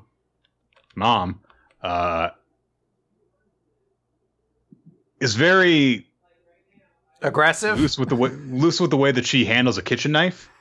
And so she'll just keep on getting aggressive and she'll shout at him while holding up a kitchen knife, and she gets angry over random things and stuff. And then I realized that she is on the cover page holding a kitchen knife. So it's like, oh, that's going to be an ever-present thing for her. She just has a kitchen knife, like when she's folding the laundry. All of these different things where it's not appropriate to have a kitchen knife, she has a kitchen knife. Anyway, she agrees to get them a cheap maid because if a maid does the housework, that means she can take more shifts on and make them more money. So it'll kind of pay for itself. It makes actual logical sense, which is weird. But anyway, she does this, and Bondo's like, I'm going to have a cute maid in the house doing stuff for me. Cool. And then Roboco shows up. And Roboco is this large maid, and she has big, meaty thighs and calves. Specifically, later on, her calves are compared to Nappa's from Dragon Ball. Because pop culture references, woo, at least it's a reference that I actually understood, and a lot of references in gag manga I don't get because they're for Japanese media and stuff. Anyway, she shows up on this hot rod bike, and she actually apparently stole it from a gang, I guess. They come and try to beat her up, but she beats them up instead, and she tries to do all sorts of, cutesy maid stuff, but she can't. She's too awkward and big and clumsy and stuff, and she has to charge really quickly. There is a joke that happens in here about how Bondo keeps on going like, oh, if I had a cutesy maid do this, then it would have been endearing or cute when she, messed up in this way. And then there's a moment where, Roboco is has a drooly face when she has to charge, and Bondo's like, oh, if it were the cute maid, no, I guess that wouldn't be any better. Okay, that's all right. It's fine. Anyway, she's useless. She's useless. And so eventually she's smashed up the house. It gets Bondo's mom mad. And then Bondo's like, oh, I hate you, Roboco. I'm putting you up on eBay. He runs outside and he's like, this is so messed up. No, I would wish I could have had a cute maid. And then he rushes out into traffic. He's so upset. So Roboco pushes him out of the way, dives in to push him out of the way. And Bondo's like, oh no, why did I say all those things about Roboco? Roboco was always doing her best for me, but I just compared her to something she wasn't. And Roboco goes, goodbye. And the truck smashes into her and completely flips around her because she's too sturdy to take any damage. She's fine. Hooray! And Bondo apologizes to Roboco. And then turns out that, oh, hey, Bondo. Yeah, I was trying to order this maid yesterday, but I messed up and couldn't do it. And Bondo realizes, wait, then if she didn't order the maid, then what is she? Oh, well. I do kind of like how the chapter ends with her flipping clearly a hot bowl of soup directly onto him, him being like, oh, well, it's there's clearly a giant bowl of hot chili about to hit him in the back of the head. there's some potential to this series. There are a couple jokes that I think are kind of funny, but as I said, the core premise is not good. Some people have kind of mentioned it. It does seem really weird that these kids look like they're like 6 years old, and they're just like, I wish my maid was hot and I could see up her skirt. Like, these sort of things are just kind of odd. And the gag that they wanted a feminine demure maid and they got a more masculine kind of weird maid is just a dumb joke that's kind of run its course immediately. Yeah. I think it would have been more funny. Literally, like, you could, when you see the cover of Jump / the splash page on the main Shonen Jump site, you're like, oh, I get what the joke is. Yeah. So, and it's annoying because there's potential of ways to go, because the best jokes are the ones that aren't about that. You could easily have done those. You could still keep the character looking like that. Just like, don't make so many jokes. They're just like, I wish my maid was cute. I wish she was hot instead. Like, you could just make the joke that's like, hey, this is clearly like some weird model, and it does dumb things. And it gets beat up by bike gang members and, you know, stuff like that. It's just, the rest of it's not great. And I'm kind of like, I really had to lift the eyebrow at the end when it's like, are we going to delve into the lore of why this robot mysteriously showed up? Or we, as the kid says at the end, he's like, who cares? Is it just going to be like, fuck it, we don't really have an idea for a premise for this series? So here's the thing about gag manga and why I don't like talking about them.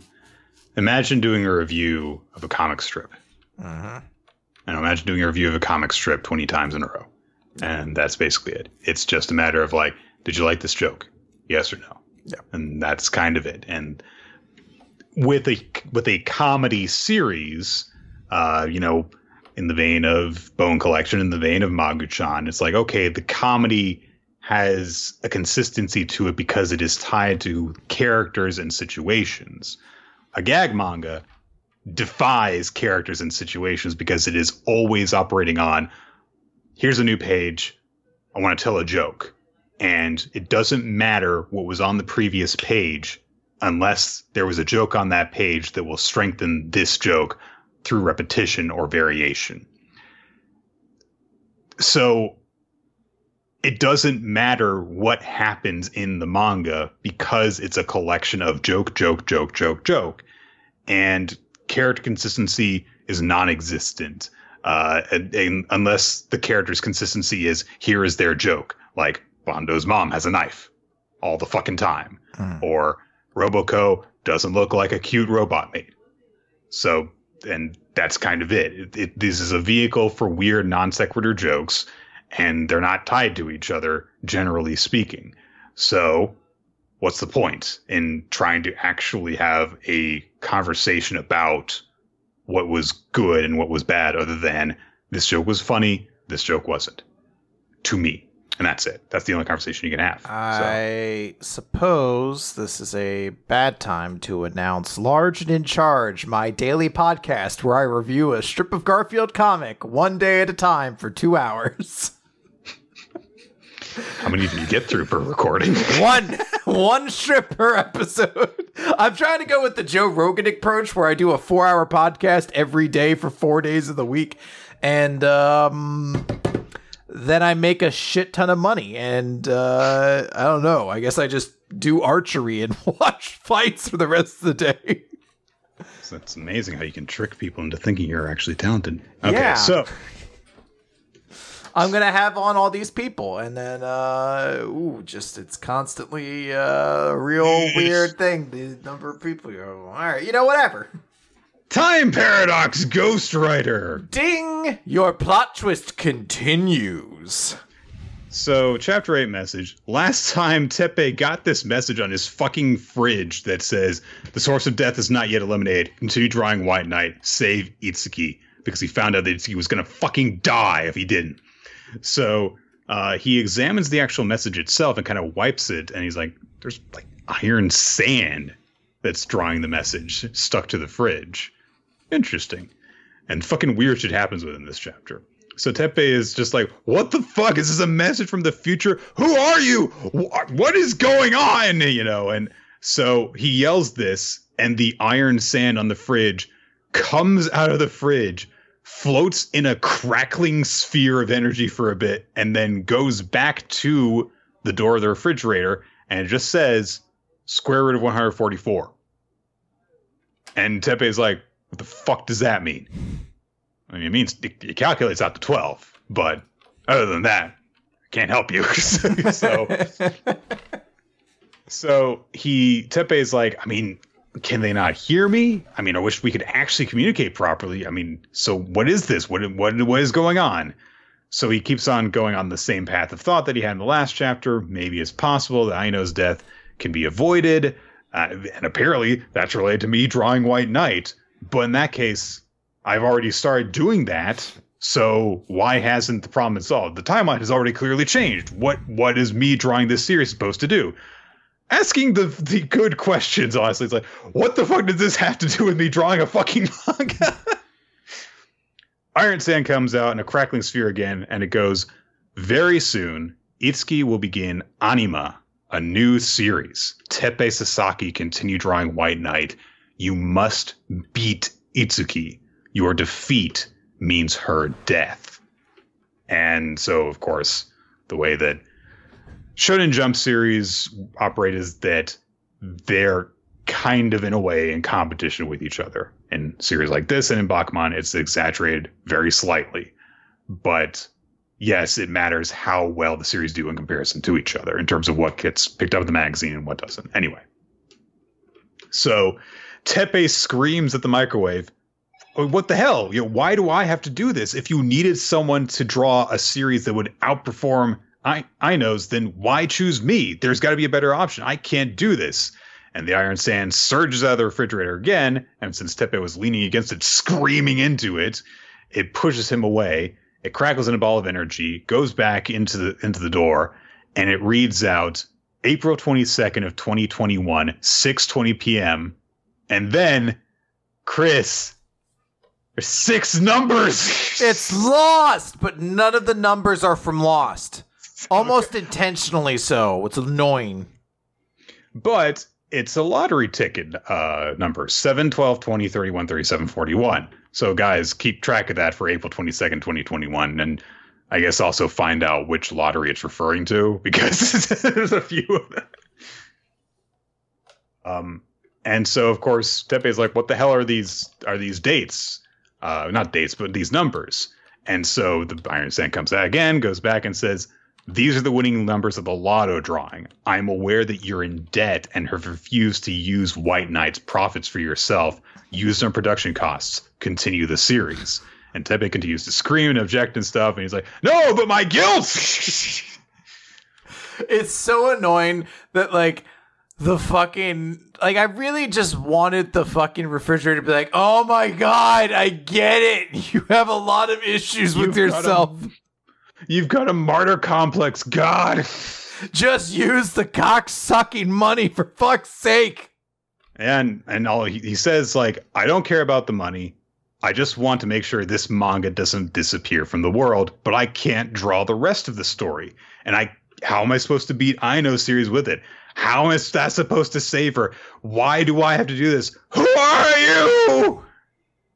And the Iron Sand spells out a smiley face. And Teppei looks at it, and he thinks about Aino, and this is something that we've never really commented on about Aino before, but she wears a pair of hair clips in her bangs, which have smiley faces on them. So that's the image that comes to mind for him. But after that moment, the Iron Sand falls free from the refrigerator, and the messages stop coming. So Teppei screams into the microwave and refrigerator a bit. I would love if, like, he had a roommate and they showed up at this point, just like, are you screaming at our microwaves? Dude, how long has our microwave robot been fucked up? 7 months! And you haven't used any of that sweet manga money to buy you a new one? No, I donated it all to charity because I'm a fraud. Well, that's dumb. Give it to me then. I would love to, like, just his pothead roommate. It's like, yo, man, what do we do? We get like 6 blacklight posters for all that money. Not the blacklight, though. That's going to come next month, I guess. Teppei realizes no more messages are coming, thinks about Aino fading away into this metaphor for death, basically, and we just get this full-page spread of him with this angry, determined expression on his face. And we cut ahead to later that night, and Teppei is basically studying and like deciphering the future volumes of the manga for clues on what direction the story should take. And he is working on the manga, going ahead now without something to copy from, and just thinking about what Itsuki Aino would do. And he is nervously biting into his knuckle as he works on it, and his blood is dripping onto the page. So, Chris, remember what I said about the floor being raised? Didn't go back down. It was like, this is, depending on how you look at it, either insane bullshit that is stupid sci-fi nonsense, which I love, or it's effective drama. It's not neither of those things. It's like, see, it's weird. The moment I saw this, I was like, oh, so we're just doing Bakuman again, but with a better romantic premise, I guess. It definitely seems to be framing Aino more and more as like this kind of idealized romantic interest now. Yeah. So, and also his idol. So what if oh god, I can't remember, Mashiro? What if Mashiro just could fuck Crow Kid, basically, is what I feel like this series has become. I mean, it wasn't the problem. The problem wasn't that they were both guys. It was just that he had made that stupid promise with Azuki. Yeah. You imagine, like, they just have an awkward exchange one day when they're at like one of the jump parties where they're all in suits and stuff, and Nizuma is just like, by the way, I'm like totally into you and Takagi, but he's like married. What's your deal? It's like, oh, I've got this. I'm flattered, but I've got this. See, there's this girl. So, oh, you're dating? I mean, not really. No, we only talk to each other through text. Even should we see each other in real life, we will say nothing to one another. So are you saying no? So, like, it's just you just met her. No, I've known her for a very long time, and you intend to get with her after we make it anime. We've been in love since we were in middle school. I mean, look, if you listen, if you're not gay, you could have just told me that. Yeah, if you're not interested, there are less roundabout, stupid ways to do it. I have a hard time believing anybody would believe it's a healthy relationship to admit your feelings to one another and then be like, well, we're only going to talk about each other through text message. Holy shit, can we dunk on Bakuman more? What a fucking dumb premise that was. Nizuma just walks away like, I mean, listen, like, if you were grossed out by dick, I would have been less offended than that bullshit you just tried to feed me. I can't really place it, but it feels like you have a lot of weirdly placed aggression towards women that I feel like you need to deal with that. Mashiro's just like, listen, they just aren't as smart as men. It's like, okay, I'm walking away from this. He's like, all right, goodbye. We'll see you next year, but I won't talk to you. You're not nearly as, I don't like you nearly as much as I did literally 5 minutes ago. I could reread your manga, but I don't know. I feel like we're going to see some really some messages I didn't see before. I'm going to appreciate it a lot less the second time through. I'm going to tell you that right now. I will say I love the art in this chapter. It's absolutely phenomenal. It's really great. The single page spread of Teppei just looking angry and determined is a fantastic visual. And although this does kind of feel like Bakuman with a different premise to me now, yes, I still kind of like it a little bit better than Bakuman's premise, as we kind of just went over. I don't know if I'm completely sold on everything here, because I was much more interested in a story where Teppei has to come to face with the grips that he stole this story, and now this seems to be like, well, it's actually kind of just more roundabout way for you to realize your own talents so you can beat her in a contest. And I'm like, that's not as interesting, but we shall see. Yes.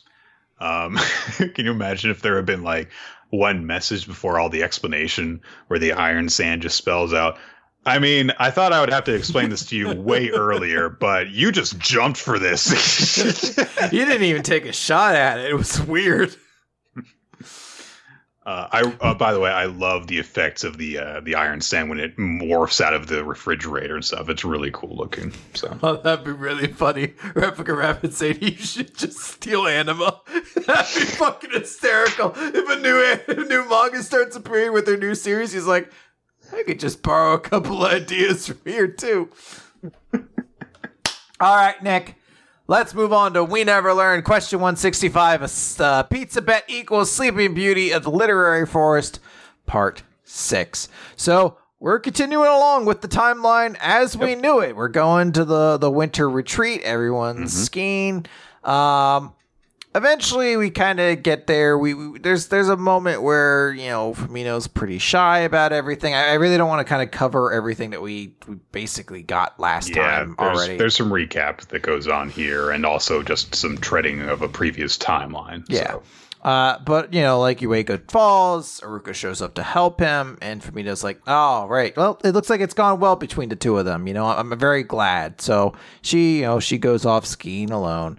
And then Yuega goes after her because he's like, no, it's just like you seemed a bit blue. So I was kind of seeing what's up. And then Fumino basically is about to run straight off the course when Yuega grabs onto her and they both kind of tumble off course and have to take refuge in like a cabin. And they broke their phones and it's snowing. Oh, Fumino broke her phone. Yeah, Fumino broke her phone. And they're like, hey, we'll be all right, but the cabin doesn't seem to be specifically built for multiple people. There's only one blanket, a small heater. It's kind of cramped. They're all wearing very wet clothes. So obviously the jokes are there. They have to gather together under one blanket, basically. And Yuega makes a whole comment about like, oh, well, I'm glad your ankle's doing better at least. And Fumino apologizes. She says, honestly, it was actually better earlier, but I couldn't tell you. And he's like, what do you mean? And he's like, hey, apropos of nothing, there's someone who's really been on my mind a lot recently. And I wake up in the morning and I can't stop thinking about them when I'm eating or I'm studying. I'm always thinking about them. And I just don't know what this feeling is. And Fumino's just like, it's love. And she's like, it's okay. This is the role I kind of accepted by myself. She's like, it's love. You're in love with that person. Very much so. And she, in her mind, she's like, I'm glad it's Aruka. He deserves to be happy. And he's like, love me? And she's like, yeah, that's all the advice I can give you. The rest is up to you. And now we have to go our separate ways. And he's like, oh, okay. And we basically see the two groups, like, they get out afterwards, and everyone meets up, and we get, like, a small flashback. And Aruka is relieved to see Fumino and hugs her, and Ogata goes, want some udon, because 99% of the world's problems can be solved with more udon, Chris. Mm-hmm. So. That's actually, I believe Fauci gave that statistic out recently, right? Instead of putting masks in our mouths, we're going to put... If we just covered our faces with udon, we couldn't sneeze on anybody. Has anyone tried this for the people who don't want to wear masks? If they just got like feed bags full of, I don't know, whatever countrified bullshit that they want. Countrified steak and like shitty eggs, whatever Cracker Barrel serves, I guess. You won't muzzle me. Oh, there's Popeyes. Oh my God, grits! This is. I just tried to think of trashy food, by the way. I shouldn't have made that so derogatory towards Southerners because I'm sure there are a lot of people in the South who are I'm allowed doing to the do right it. thing. Okay, there you go. All right, there we go. So we go back into the flashback and we find out what happens. Didn't go the same way as the Aruka route. Yuega basically responds immediately, which he didn't do last time, and he's like, I'm sorry. I really appreciate you. But I have feelings for someone else, and I can't be with you. And Aruka's really happy. She's like, sweet. All right, well, that's really good. Glad to have that off my chest. All right, everything's going to be the same. Which is kind of an easy way to wrap it up, but Aruka's such a jubilant person that it kind of works. Well, there's a note where Yuiga is thinking about Iruka, and he thinks she pretends she's not upset at all and acts cheerful, but that doesn't change the fact I've hurt someone I really care about. So he knows that in rejecting her, he has hurt her a little bit, which is a nice bit of, understanding, because like they go so far back that he has that understanding of her, even if this isn't the version where they end up romantically together. So, and he does have a very important point where he's like, "Hey, I've known her since junior high. She's always cheered me up. She's an important person to me. Nobody could ever take her place." So it's still establishing Iruka is this immensely important person, that even in this timeline, that he doesn't end up with her. And then Fumito... She's so important to him that if he had fallen in love with Ogata instead, he would have never talked to her. Fuck that ending. So Fumito's heart's beating because she's like, oh my God, what's going to happen? And, Yuiga's like, how can I tell her how I feel? And she's like, oh, I know it'll hurt. They're basically still at this point where both of them are under the wrong impression, kind of, and just can't get it out. So they end with, again, I want to spend more time with the person I love. Which is fine, because we're 6 chapters in now, I believe. So we're wrapping up soon. 3 chapters left. One of the things that I do appreciate about the routes we've gotten so far, although this one shares a lot of similarities in terms of timeline with the Iruka route, the 3 that we've seen so far have told different feeling romantic stories. I don't really know what the Ogata one was going for, honestly. Still don't.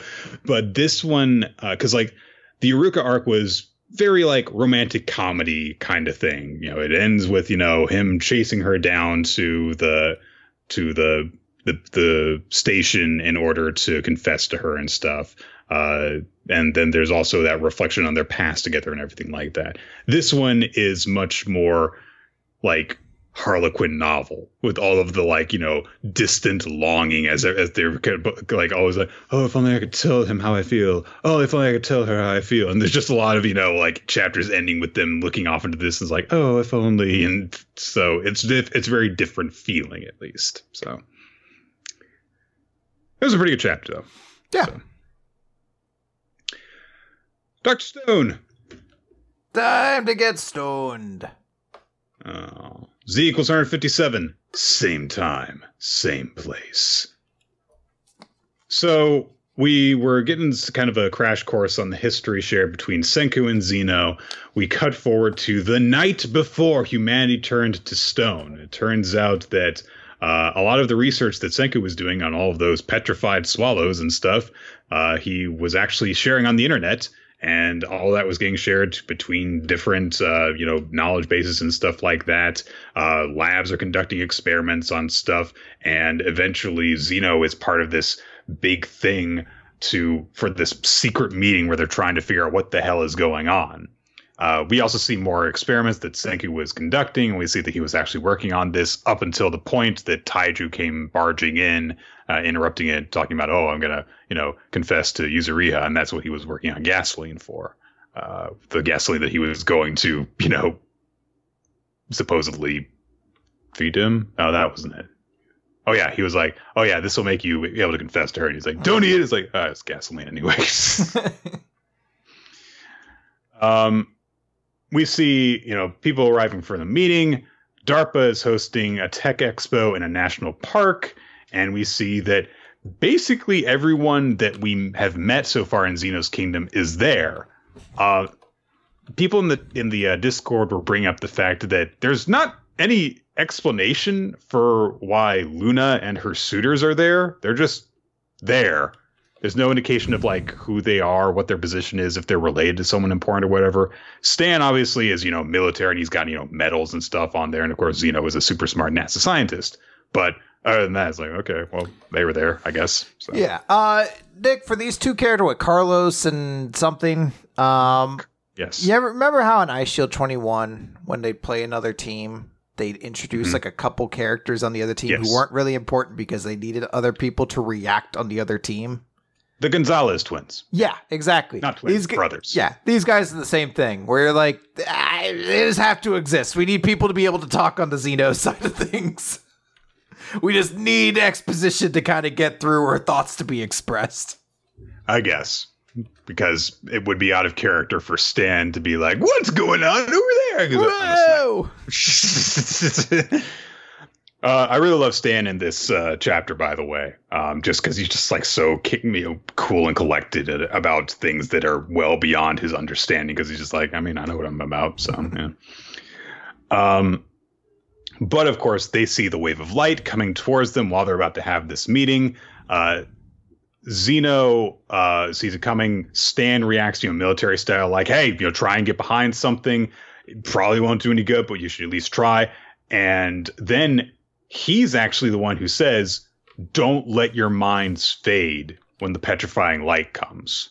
So as a result of this, he ends up actually getting a lot of people there to, respond properly. So even with it, when it's like very simple thoughts, when it comes like to Luna and her suitors, they just have very simple thoughts of like, oh, Luna's like, I'm Luna the capable gal. I'm Luna the smoothest operator. So she doesn't let her consciousness fade. And her suitors are like, I won't let Miss Luna die. And Stan's like, I'm a sniper. I don't give a shit. And there's this really cool shot of him petrified, leaning over Zeno's petrified form, this protector, in this very noble position. By the way, I ship them now. Oh, you should. Come on. You have to. It's so fucking good. It's, by the way, beautiful pose between the two. It's so cool looking. It's like, yeah, Stan serves under Zeno in this kingdom, but like he's the fucking bodyguard who's got him in a dangerous situation like this. So, time goes by, rain falls down, seasons pass, stuff disintegrates, plants grow, blah, blah, blah. And we basically get Zeno having the same realization at the same time as Senku of, I need to make sure that I awaken at the right time so that I can properly harvest crops and get stuff ready so that I will be able to survive when I wake up. And just like Senku, he counts the seconds until he's in the right season, and the two of them awaken at the same time. And we get this narration saying, it was not fate, it was not coincidence that the two of them emerged this way. It was the fact that both of them relied on science. The reproducible nature of science drew them together. And that's why they met. It's like, that's cool. Science. So yeah, nice job. Yeah, so this chapter is good, I think, for the Stan stuff in particular. I really, really enjoyed that. The very end of it kind of just feels like a way to have done a more exciting finish to the chapter we kind of set up last week. We already kind of see the parallels between those two characters now. Yeah. So I don't know if this was the best place necessarily for it, but it made sense that we were already in flashbacks. Let's do this one now. And I still appreciate it because holy shit, it stands so much more of an awesome character now in my mind. Like I'm really interested to see what happens now. Yeah, it seems like every time we learn something new about him, it's like, this guy's so cool. Yeah. From the first introduction, like, oh, here's this weird looking guy in the plane. And then, the helmet splits open. After you see him do stuff. And then it's like, oh, and he's just got this cool, quiet confidence about him. When Gen's like, how are you going to do that? It's like, I can do it. Yeah, but how are you going to do it? I can do it. And just, I definitely appreciate, too, that they've made this kind of cool character who they've given quite a lot of feminine energy too. Like we kind of talked about it when we first were introduced to this character. We all thought it was a female character, and that hasn't changed. Yeah, we do know that Stan is a male character, but still wears lipstick. It seems still has very feminine features and isn't any less badass as a result of it. It seems like that's a really awesome part of it. Yeah. All right, Mission Yozakura family. Pew pew, I'm boring. I saw a bunch of people saying that this chapter was not as bad as normal. I don't know. I saw Kyoichiro all over it, and I was just like, I mean, Kyoichiro's all over it, so.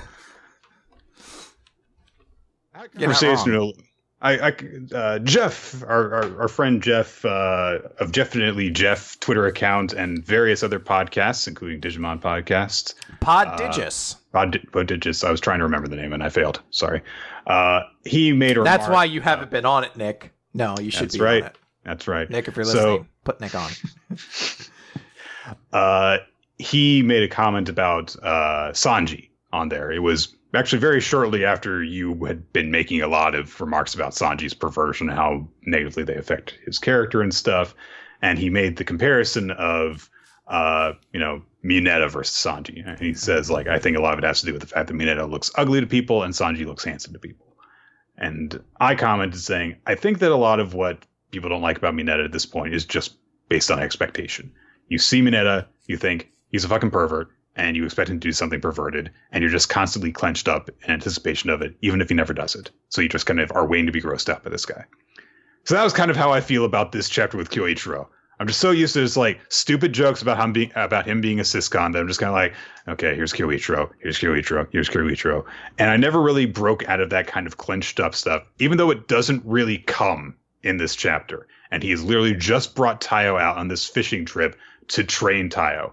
On the other hand, this does nothing to deal with one of Mission Yozakura family's many issues, which is they keep on doing this spy training stuff over and over and over again. Yeah. And it's another example of that. So they have a fishing trip. Tayo's attacked on the fishing trip. He beats up some random assassins. A freaking submarine launches a torpedo. It turns out that the submarine's not just a random sub. It's linked to Tampopo. So Tayo is sent to go and deal with it. He latches himself onto the torpedo and he pulls his way up to it and disables the torpedo and stops it. And there is an admittedly cool shot of him floating up onto the surface, holding onto the torpedo. He's reunited with Kyoichiro there, and hey, he's saved everyone and stuff. And so even the assassins who came from him are happy to see him. The submarine, which is like a robot sub, okay, is then attacked by the torpedo, which Kyoichiro has hijacked, and the two of them like fly in towards the torpedo, flying towards the submarine on the torpedo, and he uses his wires to cut the entire thing apart really easily because he's super strong, and that's it. Yep. I think you had a very elegant way of describing this chapter. I have nothing more to add. Cool. Awesome. Did you read it? Yeah, I know. I did read it. No, it wasn't. That wasn't a trick. That was. God, that's a good one. Though I should save that. No, I just thought you described it. I hadn't even placed the because you said Kyoichiro doesn't do anything in this chapter, but there's still just the fact that he's there creates a general unpleasantness that it was hard to pinpoint. And I thought you explained it very well. All right, Nick, let's talk about Black Clover, though. Page 256, A Captain's Duty. So, Dante's power. Because it's about Yami, Chris. Oh, yeah, man. How fucking great would it be if that was the intention behind the chapter? So, Dante has powered himself up to 80%. And Finral has a moment at the start where he's like, oh my god, what should we do? We should do something. I should call up Brigade. No, I can't do anything right now because if I do anything, he'll kill me instantly. That's how terrifying this guy is. He's truly horrifying. And there's the whole explanation of like, hey, devils share their power with their hosts through the underworld to this world. And unless we open the door to the underworld, we're never going to be able to use 100% of our power. So we know that they need the darkness magic and they need the world tree magic. So that's where we're all here. Dante fires off this energy attack, gravity singularity, he calls it, just a little black orb, and it flies by. Yami dodges it, but it grows and grows and basically just leaves a giant hole in a mountain after it finally finishes its trajectory. And it seems pretty crazy. He seems very powerful. Yami tries to strike him. He literally somehow uses his ability to warp darkness around him to avoid being hit. Yami's like, holy shit, I have to I have to put my mana zone as high as possible to even avoid not being hit by this guy. Oh man, and even if I cut him, he'll just regenerate. So like, what am I going to do? I'll have to, I'll have to be something faster, stronger with an attack with power, or else, and he's just barely avoiding being hit over and over again. There's another Singularity Blast that I don't really know how he dodges. He's midair. I guess it just missed, but you can see it almost look like it doesn't take a part away from him, but it's so close you can see like the fringe edges of his skin look like they were about to be like ripped apart. Then it looks like it basically catches him from the ear all the way down his arm and kind of like rips the surface a little flesh off there, because you can see him bleeding in the next panel. Yeah. So, and then the gravity disappears and Yami gets crushed by a gigantic rock, and Dante starts taunting. He's like, "You were terrific fun for a human anyway." And then Yami comes out of the stone and says, "Right here, right now, I'm going to surpass my limits. I'd be a lousy captain if I couldn't do that in front of my brigade members." And he condenses his mana zone and super condenses it even further. And Dante says, "Magnificent. But with that said, you can't defeat." And then Yami launches his attack, and Dante loses his entire torso. He is just arms, a head, and a pair of legs. And Yami says, "Oops, I was going for a thrust and it ended up as a cannon." So, it's kind of cool. I have heard that Tabata has been having health troubles recently, which adds to why this chapter is 14 pages, most likely, as opposed to the normal 19. This is a very short chapter in the grand scheme of things. And normally, I really dislike Black Clover because it solves all of its problems in the chapter it creates them, and it's just the way the series has worked. But because we have just had 2 long encounters where the villains came out ahead, I actually think it is supremely cool that Dante is talking so much shit, and then Yami just explodes him, and just Dante be like, "What the? Oh." Like, I don't know why. I was like, this seems pretty dope. I don't know if he's going to be fully defeated, but even if he was, I still think this is a pretty dope moment. Chris, pun not intended, but pun aware of it. Something magical happened. I read a chapter of Black Clover, and I reacted exactly the way that I was meant to. This happened, and I went, "Oh, fucking shit, that's awesome!" Which we've been reading Black Clover for 5 years. Oh my god, has it been that long? Holy shit. 256 chapters means it's been at least 5 years. And I have never had that reaction to Black Clover before, where I was just like, "Oh my god!" But I mean, you see this Yami get put in this dire situation, and then he's just like, "No, I can't lose here." And instead of doing some fancy thing where he, like, "Oh, I covered myself in magic and I slashed a guy or I punched a guy," he just like, "I'm going to put everything into this attack," and he thrusts. And Dante's body is gone. It is such a great visual. It's just the floating head and him being like, "Oh." So, Dante's still conscious. Yes. So the fight's not necessarily done yet. In typical shonen fashion, it could very well get reversed in the next chapter. But this is a really cool little sequence. I really love the way that I don't know, something about the way that the sheer force of the magic that Dante is unleashing, distorting everything around him, holes appearing in mountains, is really effective in this. And then, Yami breaks through that and kills him.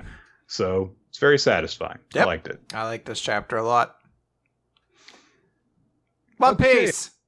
Let's finish up with chapter 984 of One Piece, My Bible. Worth noting for anybody who's listening saying, "Well, isn't there World Trigger?" There is no World Trigger this month, unfortunately. Ashihara's health was not up for it. So we wish Ashihara the best, and we can't wait to see more World Trigger next month. Not a good week for news of Ace's favorite mangaka, is it? No, unfortunately not.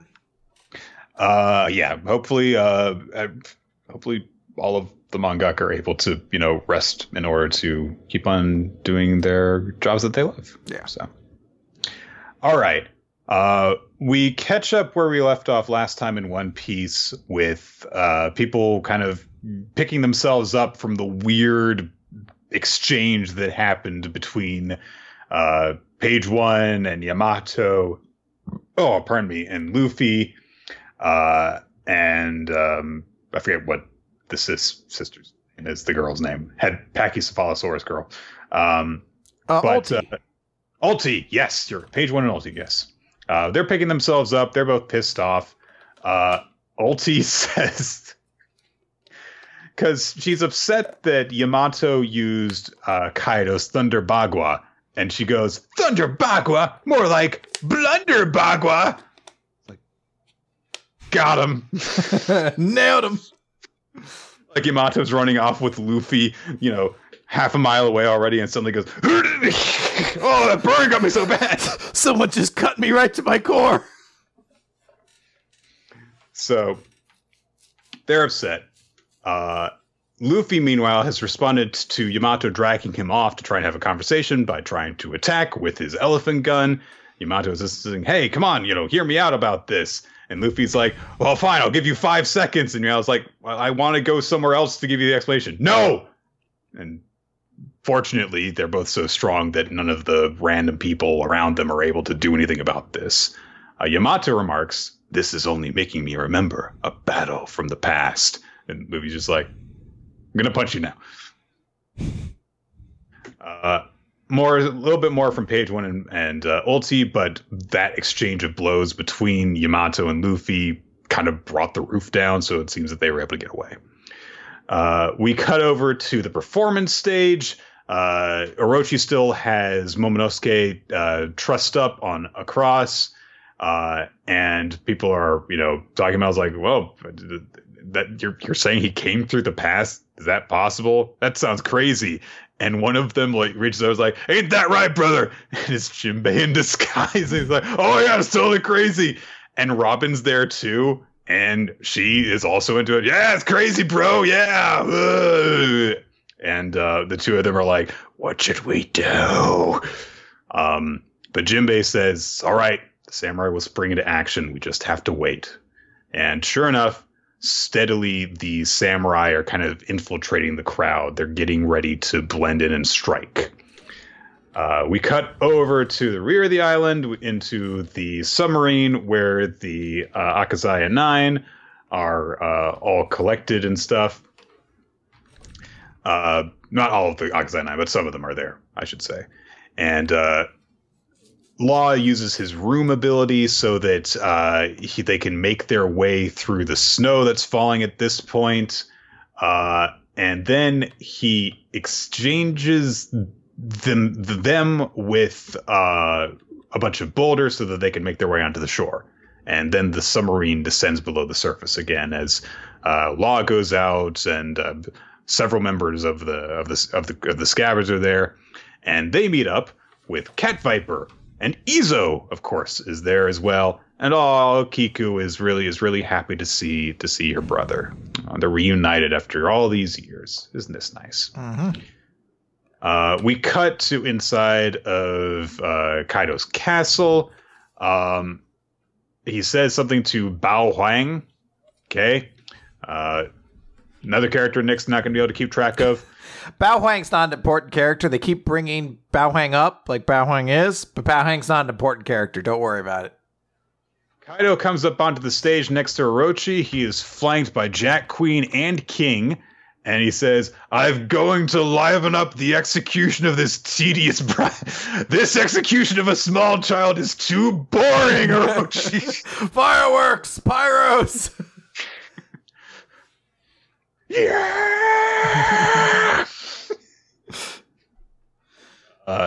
But he says that he has an announcement. I'm going to explain the new Onigashima project. The crowd goes, yeah! So, okay then. We cut over to Luffy and Yamato. This time, Luffy says, you get 5 minutes.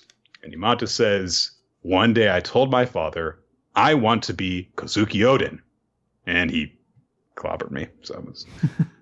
But I was there 20 years ago at Oden's execution. I witnessed the hour of legends. You'll never see a greater samurai, and Orochi and my father killed him. I was mortified, but I was also inspired, and I couldn't stop crying. I found Kozuki Oden's voyage journal in Kuri.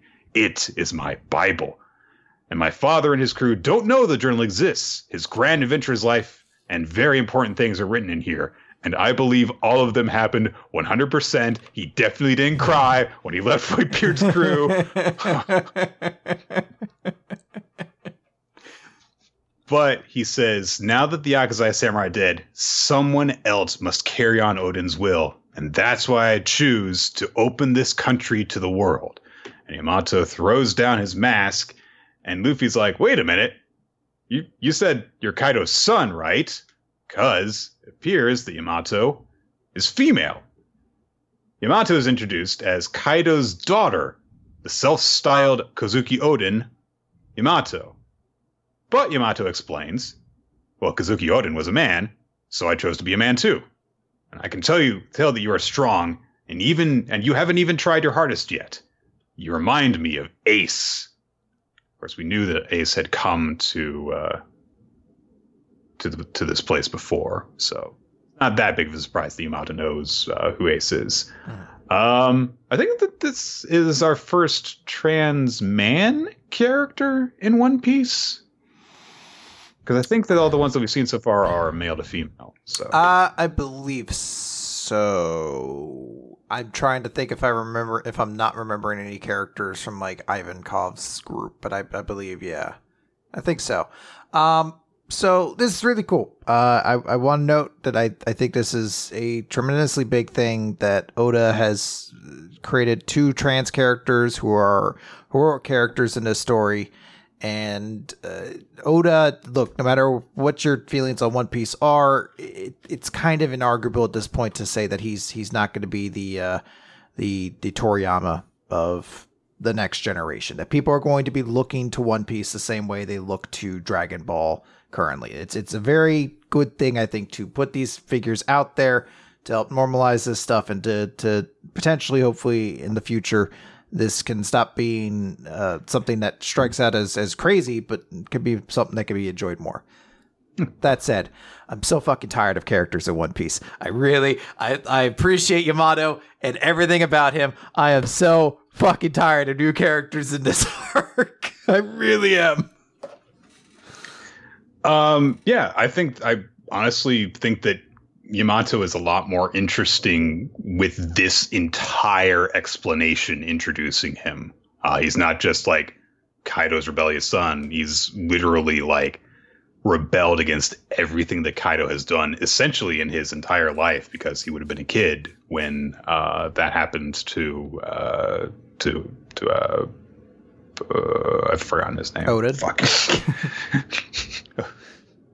Oden. There's too many O names in this arc, okay? Onigashima, Oden, Orochi, old versions of characters that didn't travel through time. Okiku, Otoko. So, but yeah, I mean, now that we've gotten this explanation and this whole thing is like, well, yeah, I love, I think that Oden was so cool that, yeah, I became a man too. So whatever, it's the entire thing is really cool. And I also like the way that Oden's designed. I like the whole outfit that he's wearing and stuff. So I like it. Aesthetically, it's great. I am just very tired of new characters being introduced in this arc to be relevant. I am very much hoping Yamato is the last one, and I'm sure he won't be. I'm sure we're going to get a lot more, but it definitely is something where I'm like ready for us to just start having the characters we've introduced interact. We had started it last week or 2 weeks ago when Ulti and Page 1 interacted with Luffy. Well, yeah, that's going to do it. Guys, thank you for joining us for Week of Manga Recap. Time to name our favorites and our MVPs for this week. It's a lot of good manga to choose from, I think. Yeah, I think my favorite chapter of the week might be Black Clover. I think that it was a really fun chapter. As you said, like you got that really big moment at the end where you're just like, holy shit, like it's crazy.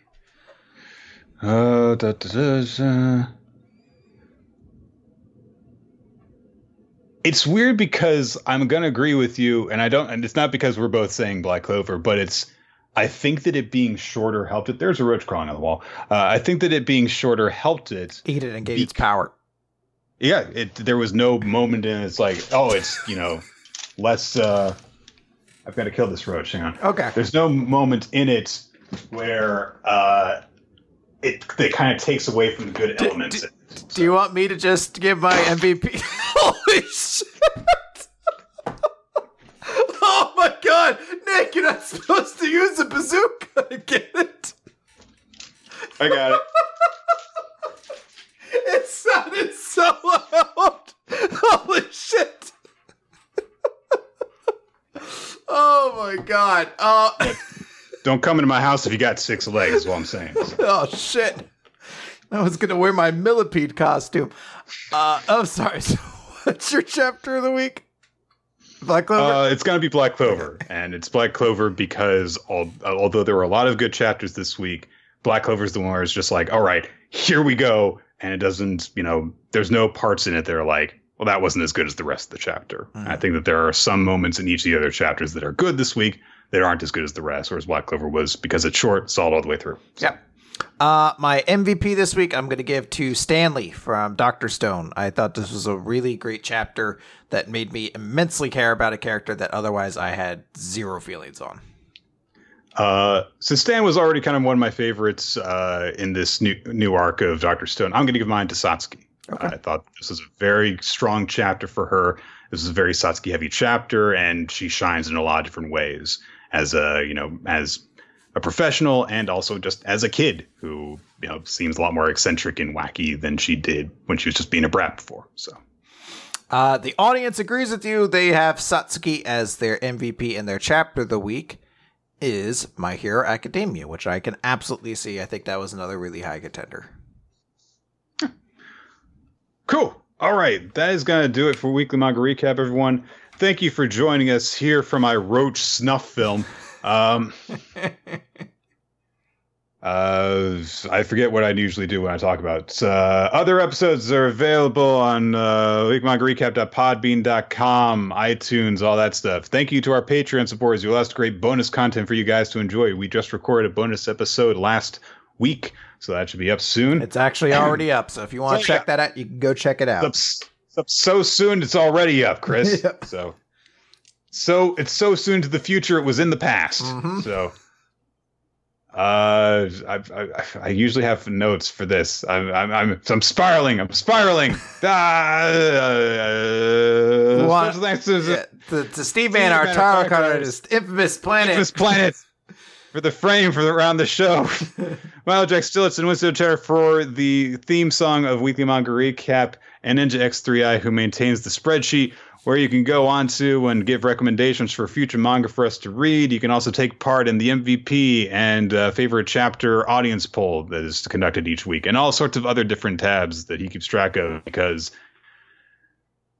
I would never be able to do that. So you can also come out and hang out in our Discord where we talk about a lot of these things. Make sure to go check out our Discord. We don't just talk about manga, though we do talk a lot about it there. There's also discussions about wrestling, about video games, about just all sorts of general nonsense. So go check it out. It's a ton of fun.